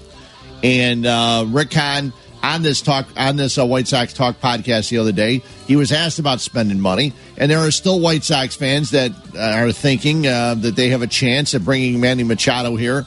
It's probably a pipe dream, but I got a feeling the White Sox are going to make the call and make the offer. We'll see what happens.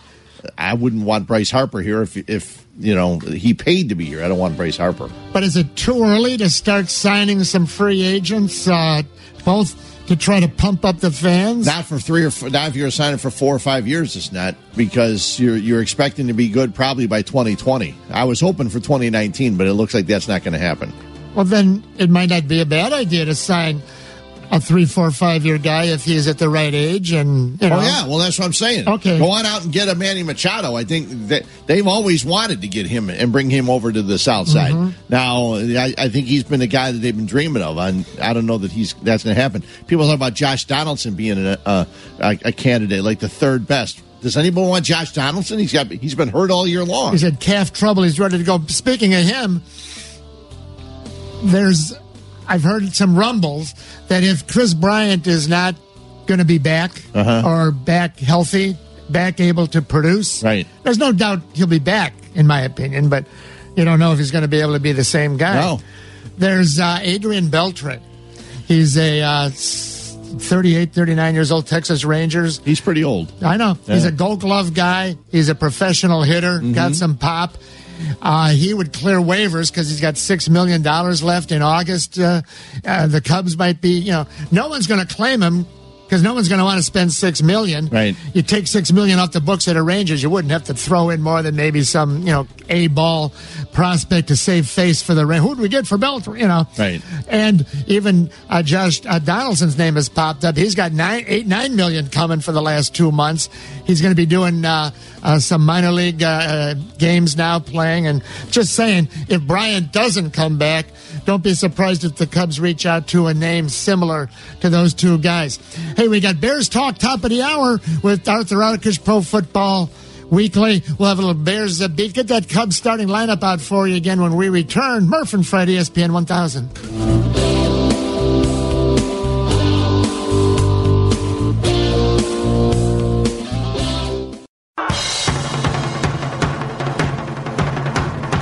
Glad you're with us.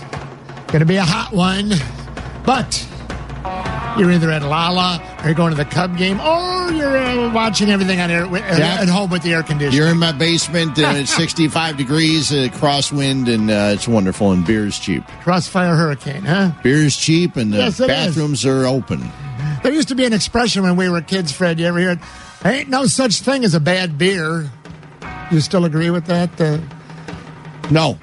There is. Oh, there is. Yeah. Yeah, warm beer. But when you're like 16, Yeah. Whoops. Yeah. Or when you're like 21. Warm beer on a hot day is not good. What's it now, 18 or 12? Was it still 21, right? Yeah, 21. Wasn't it 18 for a couple of years back in the day? Well, I always thought it was 18. People told me it was 19. I said, well, I was buying it 18 legally, but I don't know. Maybe they just liked me. I don't know. It's like when you went to the racetrack. You'd buy the ticket, you'd have a winner, you'd walk up to cash in the ticket, and what would they say to you? They say, how old are you? I said, as old as I was when you sold me the darn ticket. Just pay me my money. I might have to do that every week. That's my favorite line. Pay me my money. I like that even more than when your dad said, don't do things, don't think too much. You're not good at things you're not used to doing. Yeah. Don't think you're not good. It's not good for you. We're not used to it. Javi Baez steps up to the plate. The wind's blowing in from right field in the second inning. Javi says, I don't care. Drive to right, will hit, and it is gone! 1-0. Into the wind. Tyson Ross has hit an opposite field home run, and now we know he's allowed at least one. Javi Baez goes deep for the 23rd time. He now has driven in 84. That ties his career high. Leading the league in RBIs also highlights NBC Chicago Sports. Cubs win 5-4. We have the starting lineups in. Cubs one game in front of Milwaukee, and the Cubs have played 4 fewer games than Milwaukee. That could be good or bad. What's Joe have in line today, Fred? Well, it's pretty normal. Rizzo leading off again with Zobrist at second base, Hayward in right, Baez playing third, hitting fourth. You have Schwarber in left field, batting fifth. Ian Happ is in center field. Then you have Contreras behind the plate. Kyle Hendricks on the mound, batting eighth. And you have Addison Russell. I don't like shortstop betting night. I don't like the pitcher betting 8, but we won't have time to break that all down. You probably say, "Oh, thank goodness, Murph." I don't need to hear why you don't like the pitcher betting 8. How about Zobrist? 2 RBIs yesterday. It's amazing. Doesn't even get a base hit. Yeah, hits a sac fly and a ground ball with a man on third. Just an amazing professional player. Joe has to give him, doesn't have to, but Joe opts to give him 1 out of every 3 days off. Well, Joe said the other day, he goes, "Look at him. He's as old as me." Joe, you're 64. He's 37. He's almost half your age. Rizzo back seems like he's in the groove in that leadoff slot. Fred had the numbers earlier, but just insane what he's been doing since he's been in the leadoff slot. Hey, let's slide a little Bears talk in next. Then we'll get back on Cubs and Sox. But it'll be Arthur Arkush. He's the Bears man, the football man over there at ProFootballWeekly.com. Don't let his dad hear me say that. We'll talk Bears next, and then back on the baseball beat. Oh, and we'll have the results of our Twitter poll from the last half hour. To win it all, the Cubs need A, B, C, D. They need Chris Bryant. They need Yu Darvish. C, they need Brandon Morrow, the closer. Or D, Murph, they need all 3. Vote at ESPN 1000. 4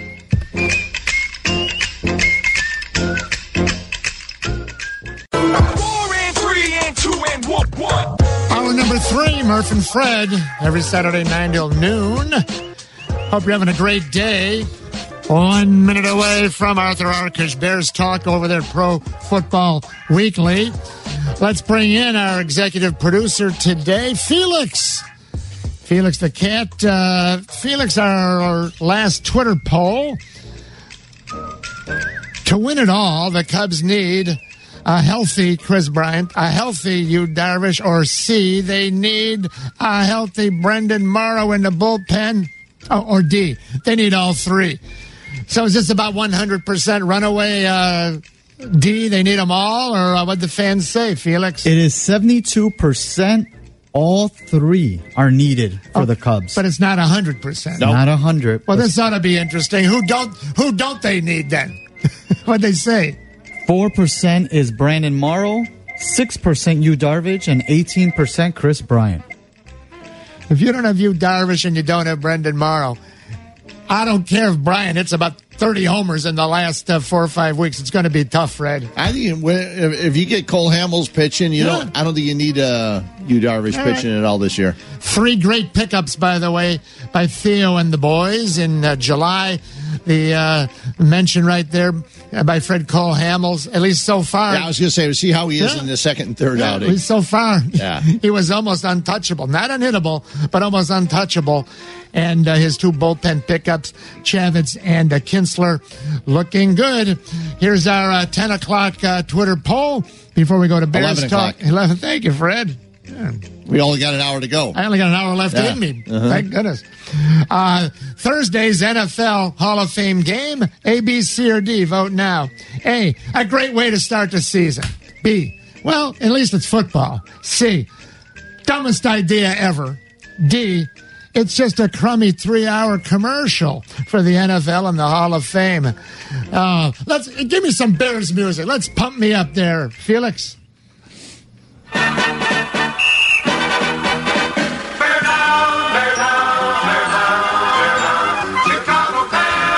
Let's go over to Pro Football Weekly. Arthur Arkush now on ESPN 1000 with Mike Murphy and Fred Huebner. Murph here. Hey, Arthur. Fellas, what's happening? Thanks for having me today. You're happening. The good news is, the good news is it's not Thursday night anymore. I don't have to watch any more of that game. Yeah, that was pretty unwatchable for sure. But in this instance, I guess the Bears holding out half of their, pretty much every meaningful player, every starter. Was a good decision because we're not talking about major injuries after the first of 5 exhibition games, which, of course, is at least 3 too many, I think, in most people's eyes, if not more. Arthur, I'm sitting there watching the game on my couch, and I'm realizing that there are no star players out there. And then I'm thinking about something, and then I see somebody tweet it out. Somebody that I deeply respect who started this magazine, newspaper a long time ago, and he says, listen, if the coach says it's not worth injury risk to play anyone who matters, why play the games at all? Yeah. And I completely agree with him. I was trying to figure out why other than a money grab for the teams. A 3-hour commercial. No. Not only the Hall of Fame game, any of the preseason games. Right. Because colleges don't play preseason games. And if I hear one more person say, well, the fringe players, they need these. No. Jack Allen played 48 snaps the other day. He got cut today. So it doesn't really matter. You can prove how good or bad you are in practices and in workouts and in scrimmages with other teams. There's no reason for these preseason games, Arthur. Well, guys, it's almost like the NFL lets money drive most of its decisions, I guess, huh? Yeah, you said it. Money grab, obviously, no question about it. The fact that the ticket prices are the same for these as regular season events is really just criminal. But I think I think they can use a couple of them. I think it's good opportunity for some of those bottom of the roster players actually to not only show the club they're trying to make what they can do, but the 31 other ones, because these teams. And there's a reason that all teams send scouts to preseason games, and there are some advantages, I believe, in terms of evaluation and getting guys chances to land elsewhere when they are ultimately cut. But yeah, 4 is too many, 5 is absurd, of course. But let's remember the Bears were only playing there because of Brian Urlacher. So that's the cool part of it. That's the cool part of the weekend. And the best part of Thursday night, guys, in my opinion, for sure, was watching all the highlights of the enshrinees. That's pretty cool stuff. Sure. Not a lot to take away from actually anything that happened on the field, however. And, of course, back when I was a kid, Fred, you were a kid, and your dad, Arthur, was a kid, they played 7 exhibition games, and they didn't call them preseason. I think the thing that got everybody is when Matt Nagy said that they still have a quarter of the season to go before the regular season starts. And I think that's the part that really got to a lot of people. All right. Monday morning, got in the car, drove down about 7:30 in the morning south on idyllic and beautiful and relaxing the cornfields of Manheim Road, LaGrange Road, Route 45. I got to the Bourbonnais 8:15 a.m. practice, and I, watching there, just sitting in the stands, making some notes. And I wanted to ask you first, Arthur, are these notes worth anything? In other words, I'm there. I thought I was observing pretty well, longtime fan, not an expert. And then people say, you mean you went all the way there to watch? That's just inner scrimmage, and there's nothing to learn. Well, I jotted down here, Kevin White, all right? He's wide open in the back of the end zone, crossing. He leaps up for a pass. Tough catch, an NFL catch, goes right through his hands. And there right in front of me is Helfrich, whatever his first name is, the offensive coordinator. You ever hear the phrase out there, hopping mad? This guy was actually, literally, hopping mad. He jumped up, jumped down, spun around in midair because the ball went through Kevin White's hands. Now, is that something that I should just, just tear up and reject, or is that something worth noting? Well, I guess Mark Helfrich and Matt Nagy weren't hopping mad enough to make Kevin White play Thursday night. So that was one of the bigger surprises, from my vantage point. Right. But yeah, Murph, I guess I'd have to see more of your notes specifically to know if they're meaningful. But look, no, the training camp is important for these guys. I mean, it's not only an opportunity with the new staff to learn your schemes and to try and make the team for a lot of these guys, but you can build camaraderie. So I do believe in the value of that for sure. But I do know, because unfortunately I haven't been down in Bourbonnais as much as I would like this summer. We've got all these crazy projects going on at PFW that have prevented me from being there. But obviously I'm talking to plenty of people who are, and the consensus I feel like is that there hasn't been a whole lot of live action that we were promised on report day about a team getting calloused and a lot of physicality being involved. That's the reputation that Andy Reid's camp certainly have, and Matt Nagy spent his whole NFL career up until now with Reid. So maybe they're going to pick things up here down the stretch, but that's been one of the bigger takeaways, just kind of an overall broad view, is that they haven't been doing a whole lot of hitting, maybe not even as much as the prior regime thus far. All right, you made the mistake about 2 minutes ago of saying, I'd like to see your notes, Murph. So see what you did, Arthur? Jordan Howard, right? Good old number 24. I'm right down there standing, with the fans, and right in front of me, they throw, an old-fashioned swing pass out in the flat. No one near him. He's right over by me. It's maybe the ball's in the air about, 10, 15, 14 yards, right in his hands. You would have thought that he had 2 metal garbage can lids for the left hand. Clang, boom, falls right in front of me. Now, that doesn't mean a thing, does it? Because it's just a scrimmage game. That meant nothing. I shouldn't have even written that down. Right, Arthur?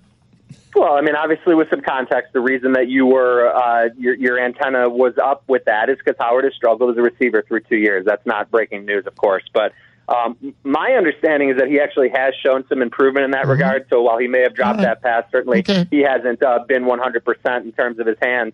I think that it is actually getting a little bit better.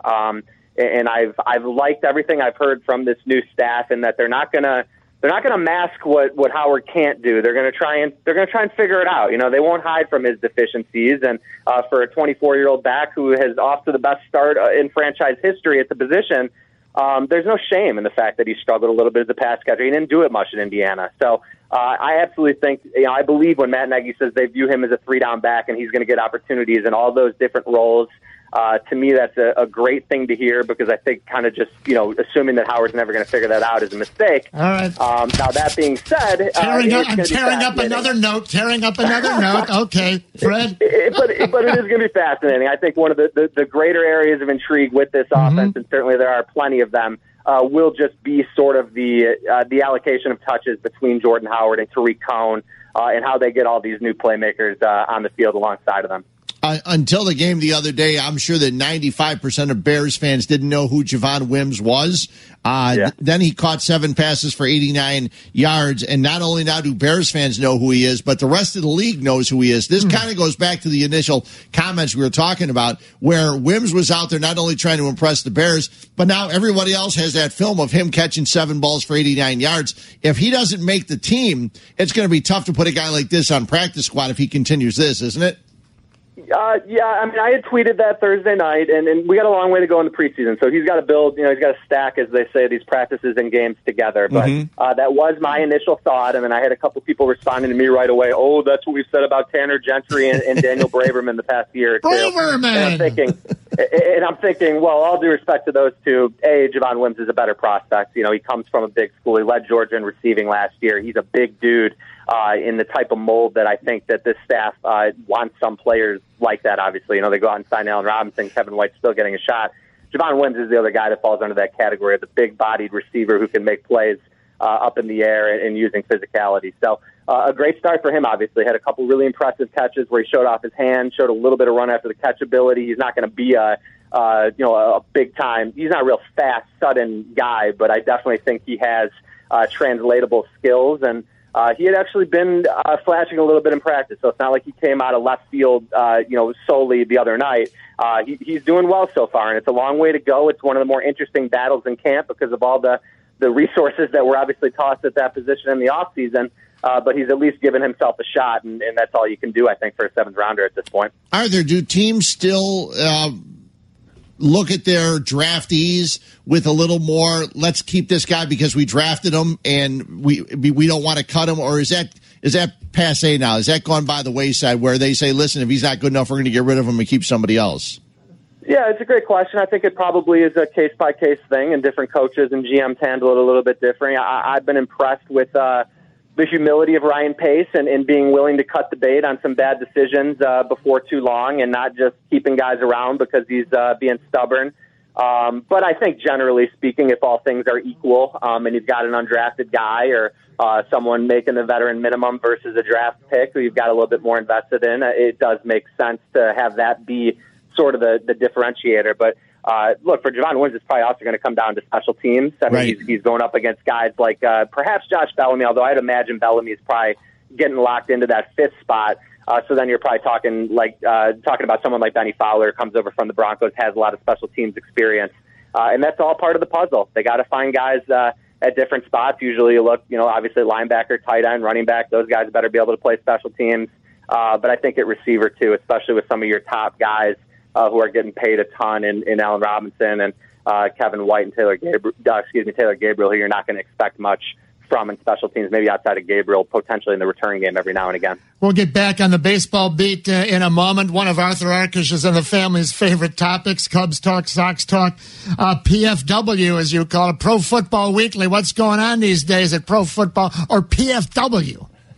Yeah, well, we're just, ramping up, excited that the preseason is back in that regard, trying to sort of spray to all fields with our coverage, although we have put a lot more emphasis on our Bears coverage this season, and really excited about the things we're going to be able to do. We're also doing a great event that, if you'll allow me to mention, it sounds like you are. Sure. I really appreciate it. We have a Live Legends event going on in Crystal Lake on September 8th. We are going to have Brian Urlacher there. We are going to have Lawrence Taylor there, Mean Joe Green, Randy White. Yes, it is a Hall of Fame lineup to celebrate our team for the ages, the best 50-man roster of the modern era. We've been running this contest for a couple months. It's also to celebrate Pro Football Weekly's golden anniversary. So readers can purchase tickets for that, and it's really going to be a cool night. We're also going to have some great hosts. Hub's going to be there, of course, and Pat Boyle and Dave Kaplan. So it's going to be a really fun thing, and we really hope that some of your listeners and our readers are interested in attending. You had me till you mentioned Cap. Just kidding. Shoot. How do the fans hook up with that? ProFootballWeekly.com? Yes, thank you. Check us out on the website. You kind of can't miss it. We're doing all these Team for the Ages daily unveils of our 50-man roster, and there's info in every one of them as to where you can purchase tickets. But again, it's at the Rouse Center in Crystal Lake on Saturday, September 8th, the day before the Bears' regular season kicks off. So it should be a really neat night, and just the opportunity to get to kind of rub elbows with all those famous Hall of Famers is a pretty cool deal. Very nice. One last note here. So Monday, I'm over at Bourbonnais. Let's see, because I've torn this up so far every time you tell me no. Here's my last little note. The Bears are in trouble if they have to go to their backup quarterback because they don't have one. Now, this is just me. This is just me Monday. Chase Daniel, I guess, good old number 4. He's short. He's round. He's small. He's listed at 6 foot tall, and he ain't. I guarantee you that. He misses Tariq Cohen, who's open deep. He overthrows him. How can you overthrow Tariq Cohen? He's the fastest guy out there. He muffed a snap. Oh, that'll happen, Murph. Are they in trouble? I guess every team's in trouble if they go to number 2 these days because they're around 32 quarterbacks, much less 64. Would that really be the truth? Well, I guess maybe unless you're the Philadelphia Eagles, right? Okay. But hey, Murph, you're asking me about a Mizzou guy, and I'm a Mizzou guy here, so I got to toe the line. I'll tell you what, I actually think obviously that was an awful preseason debut for Chase Daniel. But a lot of the reason that he is here is to be an on-field mentor to Mitch Trubisky. I know that if you ask the Eagles what Chase Daniel meant to Carson Wentz, what he's meant elsewhere in other young situations with I think with the Chiefs last year as well, and Pat Mahomes. No, he's back at the Saints last year, excuse me. But definitely specifically, Carson Wentz and Chase Daniel had a really good relationship. And I think having a guy who can help sort of teach the scheme and just make sure that this young quarterback knows what he's supposed to be doing, there's a lot of value there. And I believe if you ask NFL people, they will tell you, Chase, you could do a lot worse than Chase Daniel as your number 2, especially when he brings in that type of familiarity with the offense that you're teaching. Cool. Well, we always miss you, but we won't miss him. If excuse me. Say hi to Pop. Thanks for joining us as always, Arthur. All right, fellas. Have a great day. Thanks for having me. All right, buddy. See you, Arthur. Arthur Arkush, PFW. Yeah, I mean, I remember reading Pro Football Weekly way back when I was a youngster and getting into the NFL, and it's just an absolutely unbelievable. They're really good during the off season, but then some of their previews during the season are awesome. So I can't wait till the season gets underway. We got four more exhibition games to go through. There used to be 7. Yeah, that's ridiculous.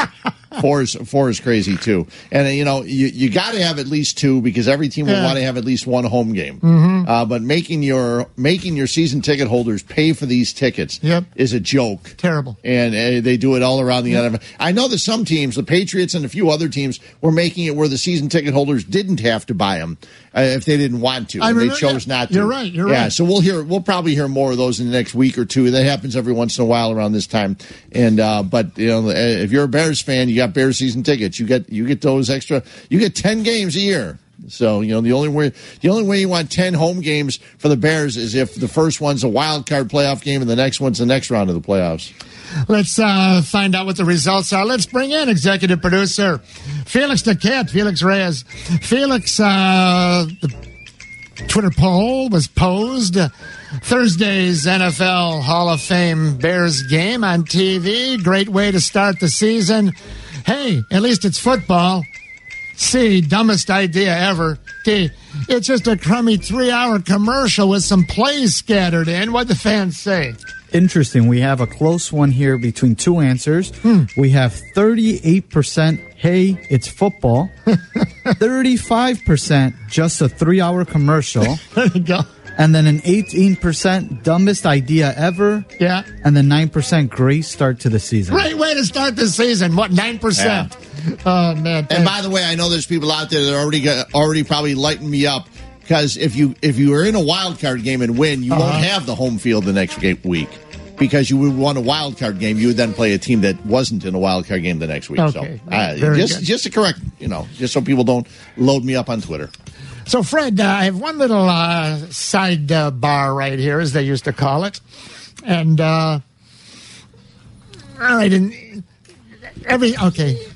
every sport changes. New generations come along. They don't do it the old. I understand it. This is not a stuck in the mud thing. This is a way to sort of reflect and truly understand how something used to be and how it is now.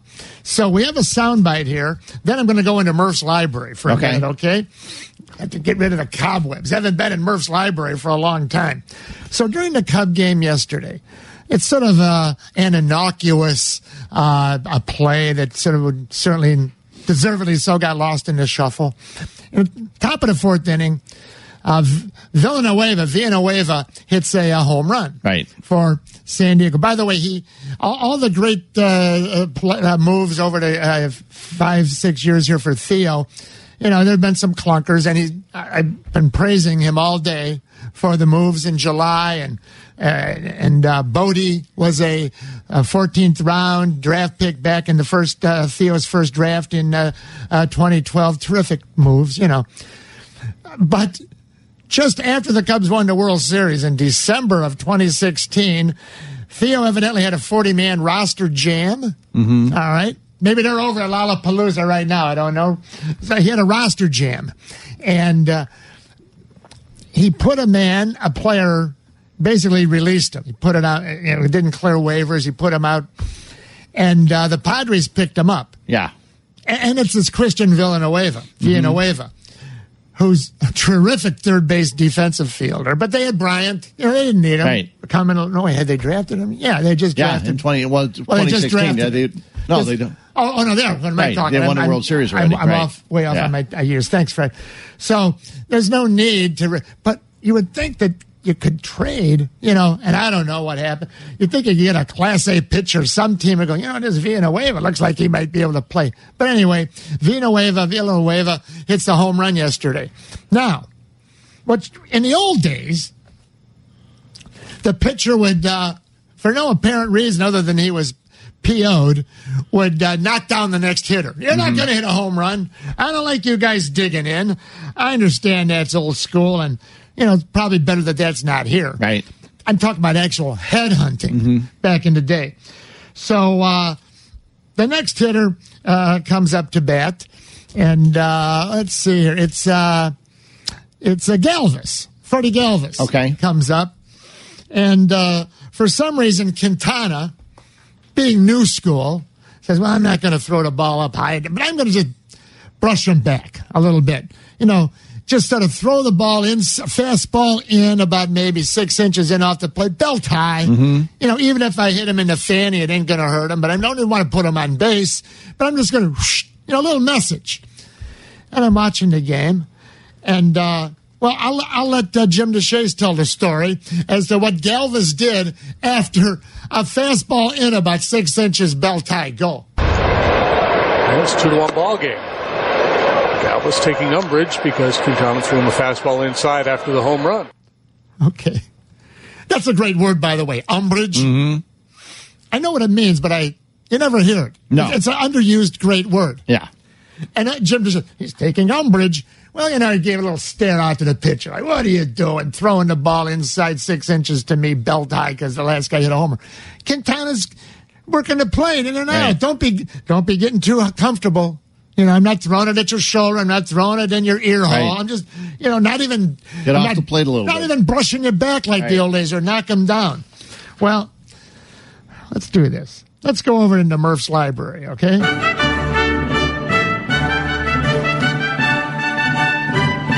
In Murph's library, I pulled a book out from, 1961. You won't know the name. He was a pitcher named Jim Brosnan, Chicago guy that lived out in Morton Grove, pitched for the Cubs and the Reds. He pitched for the Reds way back one season when they were in the World Series, 1961. And Jim Brosnan wrote a book the season prior, The Long Season. It was the first of the quote-unquote tell-all books, inside the locker room. Right. And then he followed it up. It was such a big success. 1961, the pennant race, as his Cincinnati Reds won the National League pennant and met the Yankees in the World Series. He ended his career with the White Sox. Yes, he did. 63. Yeah. That happened a lot back in those days where they tried to trade you near where you lived. He lived in Morton Grove. Okay. And, if you're going to trade me back to the Cubs or the White Sox. Yeah, you've been a good guy. They actually do that back then. So here's page 140. And he's talking about the Reds. They're having a series with the L.A. Dodgers, right? Out in Los Angeles. Cincinnati had a starting pitcher, Joey J. Big hard-throwing right-hander. And they're facing Don Drysdale. Okay. Who Dandy Don, who would brush you back in a moment's notice. Say that again. Dandy Don, who would brush you back in a moment's notice. Right. He'd low bridge you. Yeah, the bat goes flying one way, your helmet goes flying, and you just get out of the way of the... And he'd say, I'm 6'7", I'm a big, tall guy. What are you going to do about it? Chin music. Yeah. Remember chin music? All right. Here's Jim Brosnan. They're playing at Lollapalooza today. 1961. Joey J., our pitcher, the Reds, had pitched 18 consecutive scoreless innings going into the game. Joey J. at the plate lined a bases-loaded double off Don Drysdale. You see where this is going already? The pitcher, Joey J., lined a bases-loaded double off Don Drysdale to break up the game and smash the hell out of Drysdale's disposition on the mound. Drysdale absorbed the shock of Jay's double, but he was numb. He was well enough to retire to side, but as we looked over on the Dodger bench, he fumed and burned and he blew up, having given a double with the bases loaded to our pitcher.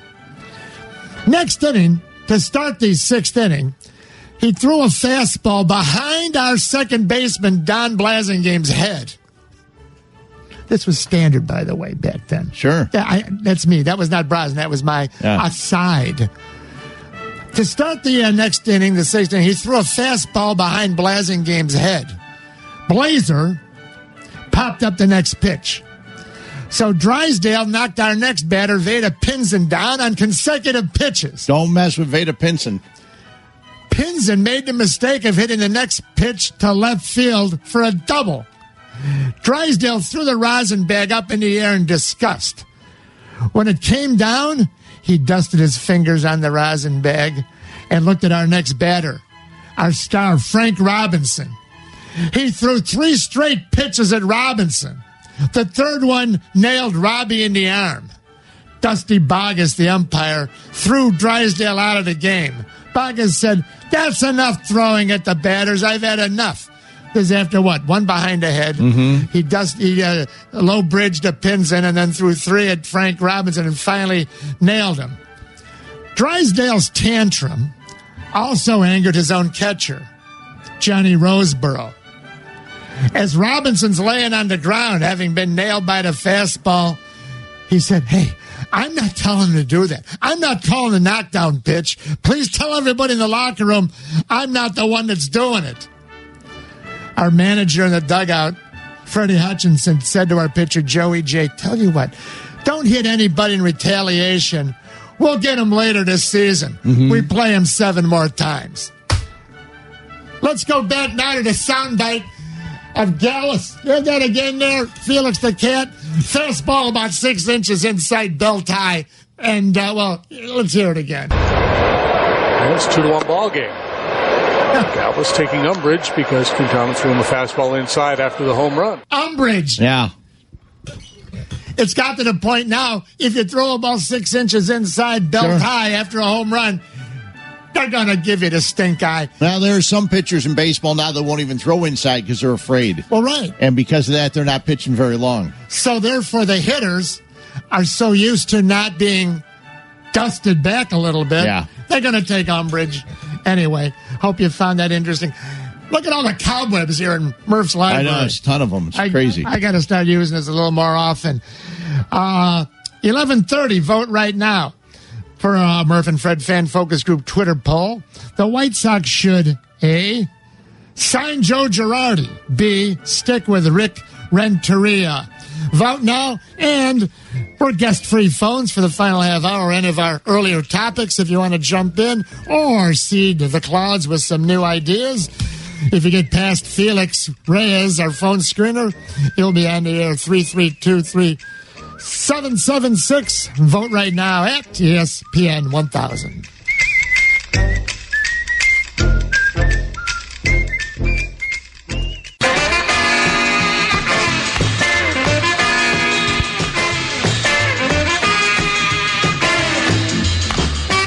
Tequila. Glad you're with us. Half hour left. Murph and Fred. Then we're going to Canton, if I'm not mistaken.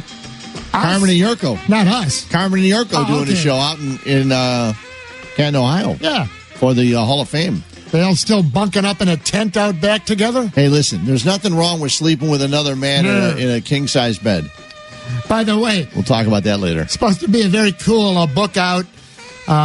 Wrigley Field's Amazing Vendors. You might want to check that out.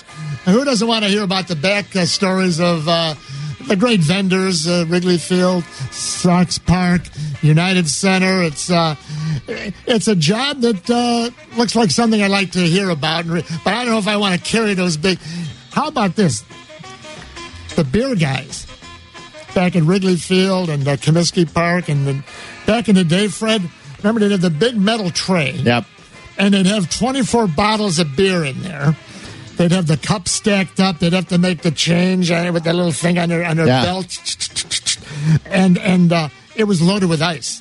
They would load that thing with ice. And so that even the last bottle of beer was ice cold. Now, oh man, you see that can? You go, is that thing going to be cold? Right. I asked Abe, one of my buddies. Everyone knows Abe, the vendor.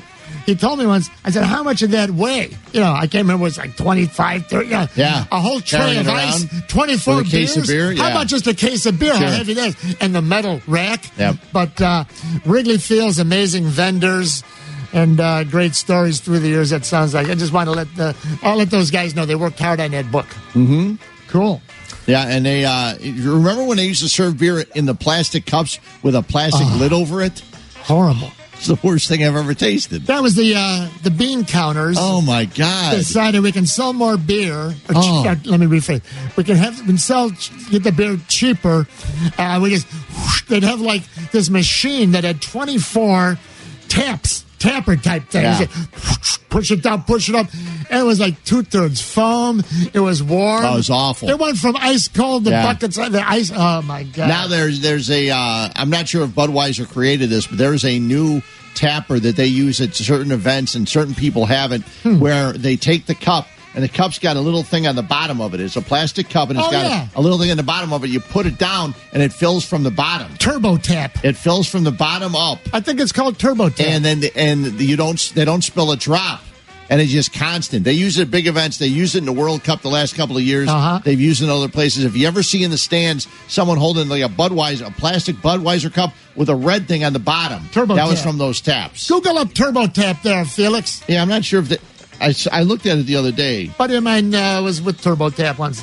Maybe that was from the top, but it was whoosh, it could do the whole beer in 1 second. Yeah, and turbo tap's something different. Okay, that's from the top. I know what you're talking about. Yeah. Comes up from the bottom. So the story of the Cub game yesterday, Cubs, if you're just joining in, trying to figure everything out after a long Friday, Cubs remain in first place. Still. Oh, pretty simple, by the way. It's called bottoms up. Oh, nice. Very nice. Makes Cubs sense. remain one game ahead of the Milwaukee Brewers. They have not been sleeping, no, up to the trade deadline.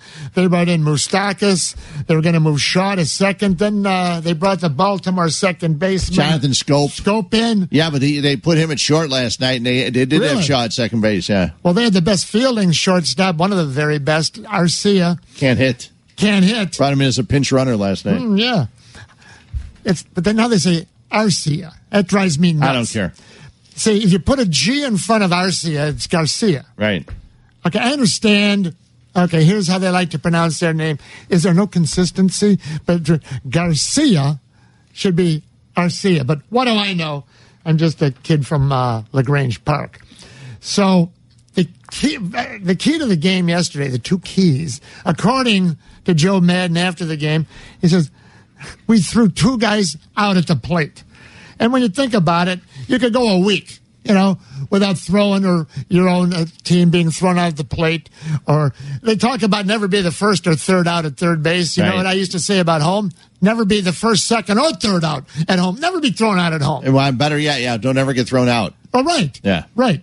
So, the two occasions, the first was in the 8th inning, and we talked about Javi Baez at length earlier today.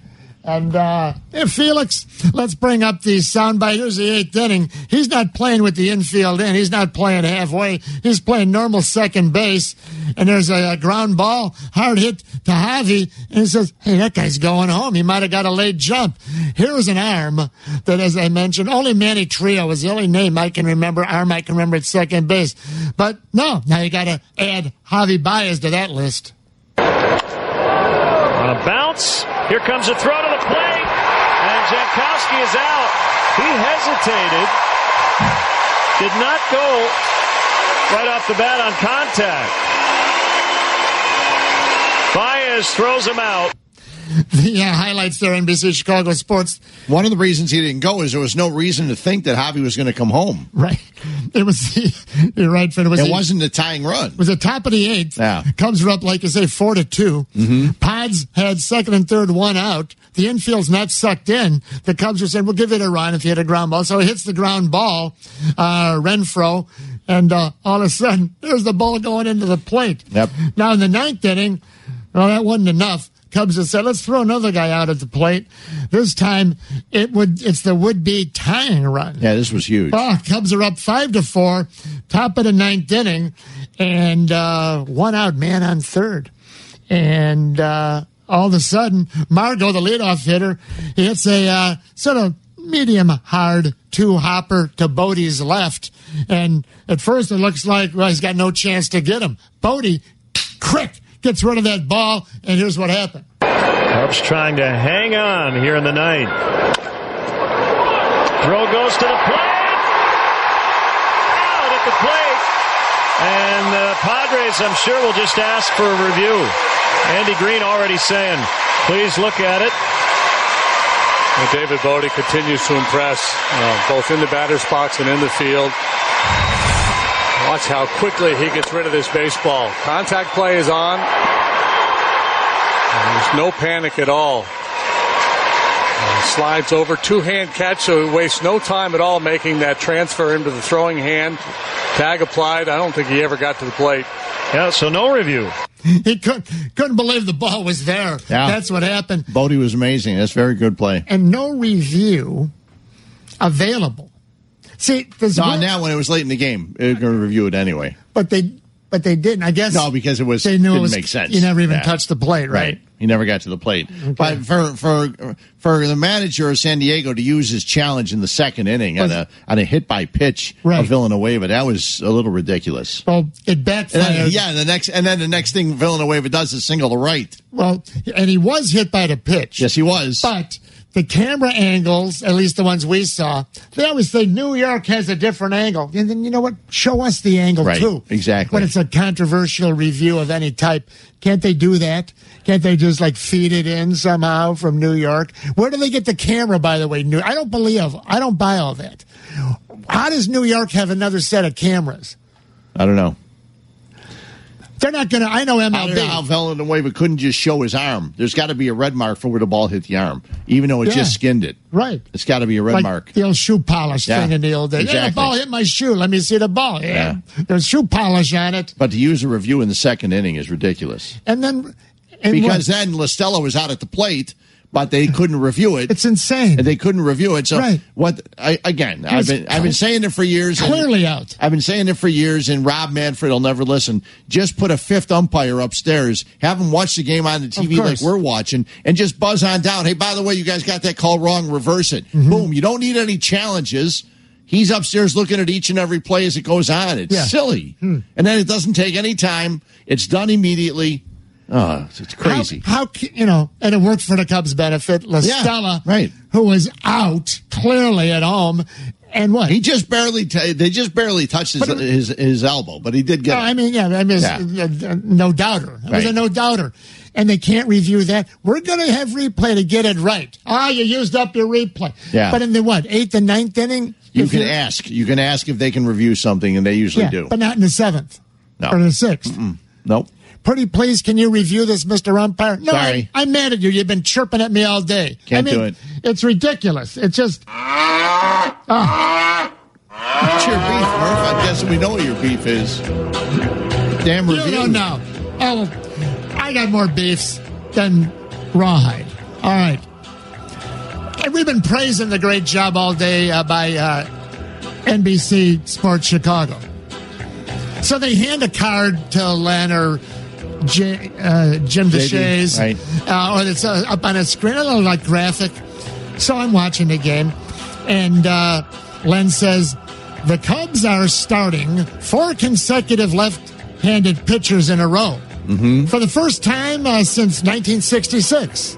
I go, cool. I heard that too. Yeah, okay, let's hear who they are. No, nothing. Well, okay, I understand. Whoever's in charge of handing the little note or putting a graphic, I understand that no one cares. Well, I did. I was sort of interested. Who were last time in 1966 Cubs start 4 left-handed starting pitchers? Just name them. Boom, boom, boom, boom. How long would that take? Nah, no one cares. We don't want to talk about those old guys. Well, so I looked it up. The Cubs had 5 left-handers that started at least one game in 1966. Okay. So I don't know which 4. Kenny Holtzman, he was good. Crafty lefty veteran Bob Hendley, jump ball lefty. Rich Nye, still in the area. Rich, wonderful fella. He's a dentist, isn't he? He was a foot doctor. Bird, no, he was some kind of doctor. Bird doctor. A bird doctor. Yeah. Okay. It's a lot of birds. A lot of need for that. He was like a veterinarian that specialized in birds. Okay. Oh, no, exotic birds. No. Expensive exotic. I got you. $1,000 birds. I don't want Rich to come, seeking all the birds on me. Kurt Simmons, the over-the-hill herky-jerky lefty that was good with the Cardinals. He was through in the Cubs. And Dick Ellsworth. Okay. Some of you old-timers will remember. What a staff they had in 66. Not bad. Holtzman, Hendley, Rich Nye, Kurt Simmons, Dick Ellsworth. That's not bad. I ever tell you about the time Kurt Simmons, he pitched for 15 years with the Whiz Kids, the Phillies, and the World Series and the St. Louis Cardinals. The Cubs got him at the very end. Like in 66, he was through. So it's like September. It's the last game of the year, right? There's about 1,000 people at the game. The game ends, there's about 50. So I go down where the Cubs would lead by the firehouse to run over to the parking lot there to maybe get an autograph. And I'm still at the age when I think ball players are real wealthy and they're riding Cadillacs. Here, last game of the year, they're all bundling up their stuff. Waiting right by the gate there is a beat-to-hell station wagon, rusted out, with license plates from Missouri. It's Kurt Simmons' family in the car, and it's a rusted-out station wagon. He's carrying his luggage bags and throwing them in the back. I said, he's a Major League player. That was the first. Wow, these guys, they got a rougher life, I think, than we all imagined. Oh, yeah. Back in the day. There's no doubt about it. Hey, if you're looking for a fancy, nice, gorgeous restaurant, check it out in Westmont. Vincitori, that's right, Italian cuisine. Casual trattoria setting in the heart of Westmont, right there downtown on Cass Avenue. Vincitori's menu features exquisite pastas, seafood, steaks, veal, chops, and salads, all freshly prepared daily, featuring owner and Chef Bob's individual style. Again, I can't say it enough. The grilled calamari over the flash-fried spinach is unbelievable. It's perfect. It's unbelievable. You got to have it out. Check it out. Head to Vincitori tonight. Feast on some incredible Italian dishes paired with tantalizing wine. For reservations, info, and salivating photos, head over to Vincitori. That's VINCITORI.com. Vote right now. The White Sox should A, sign Joe Girardi this winter, or B, stick with Rick Renteria. Vote at ESPN 1000.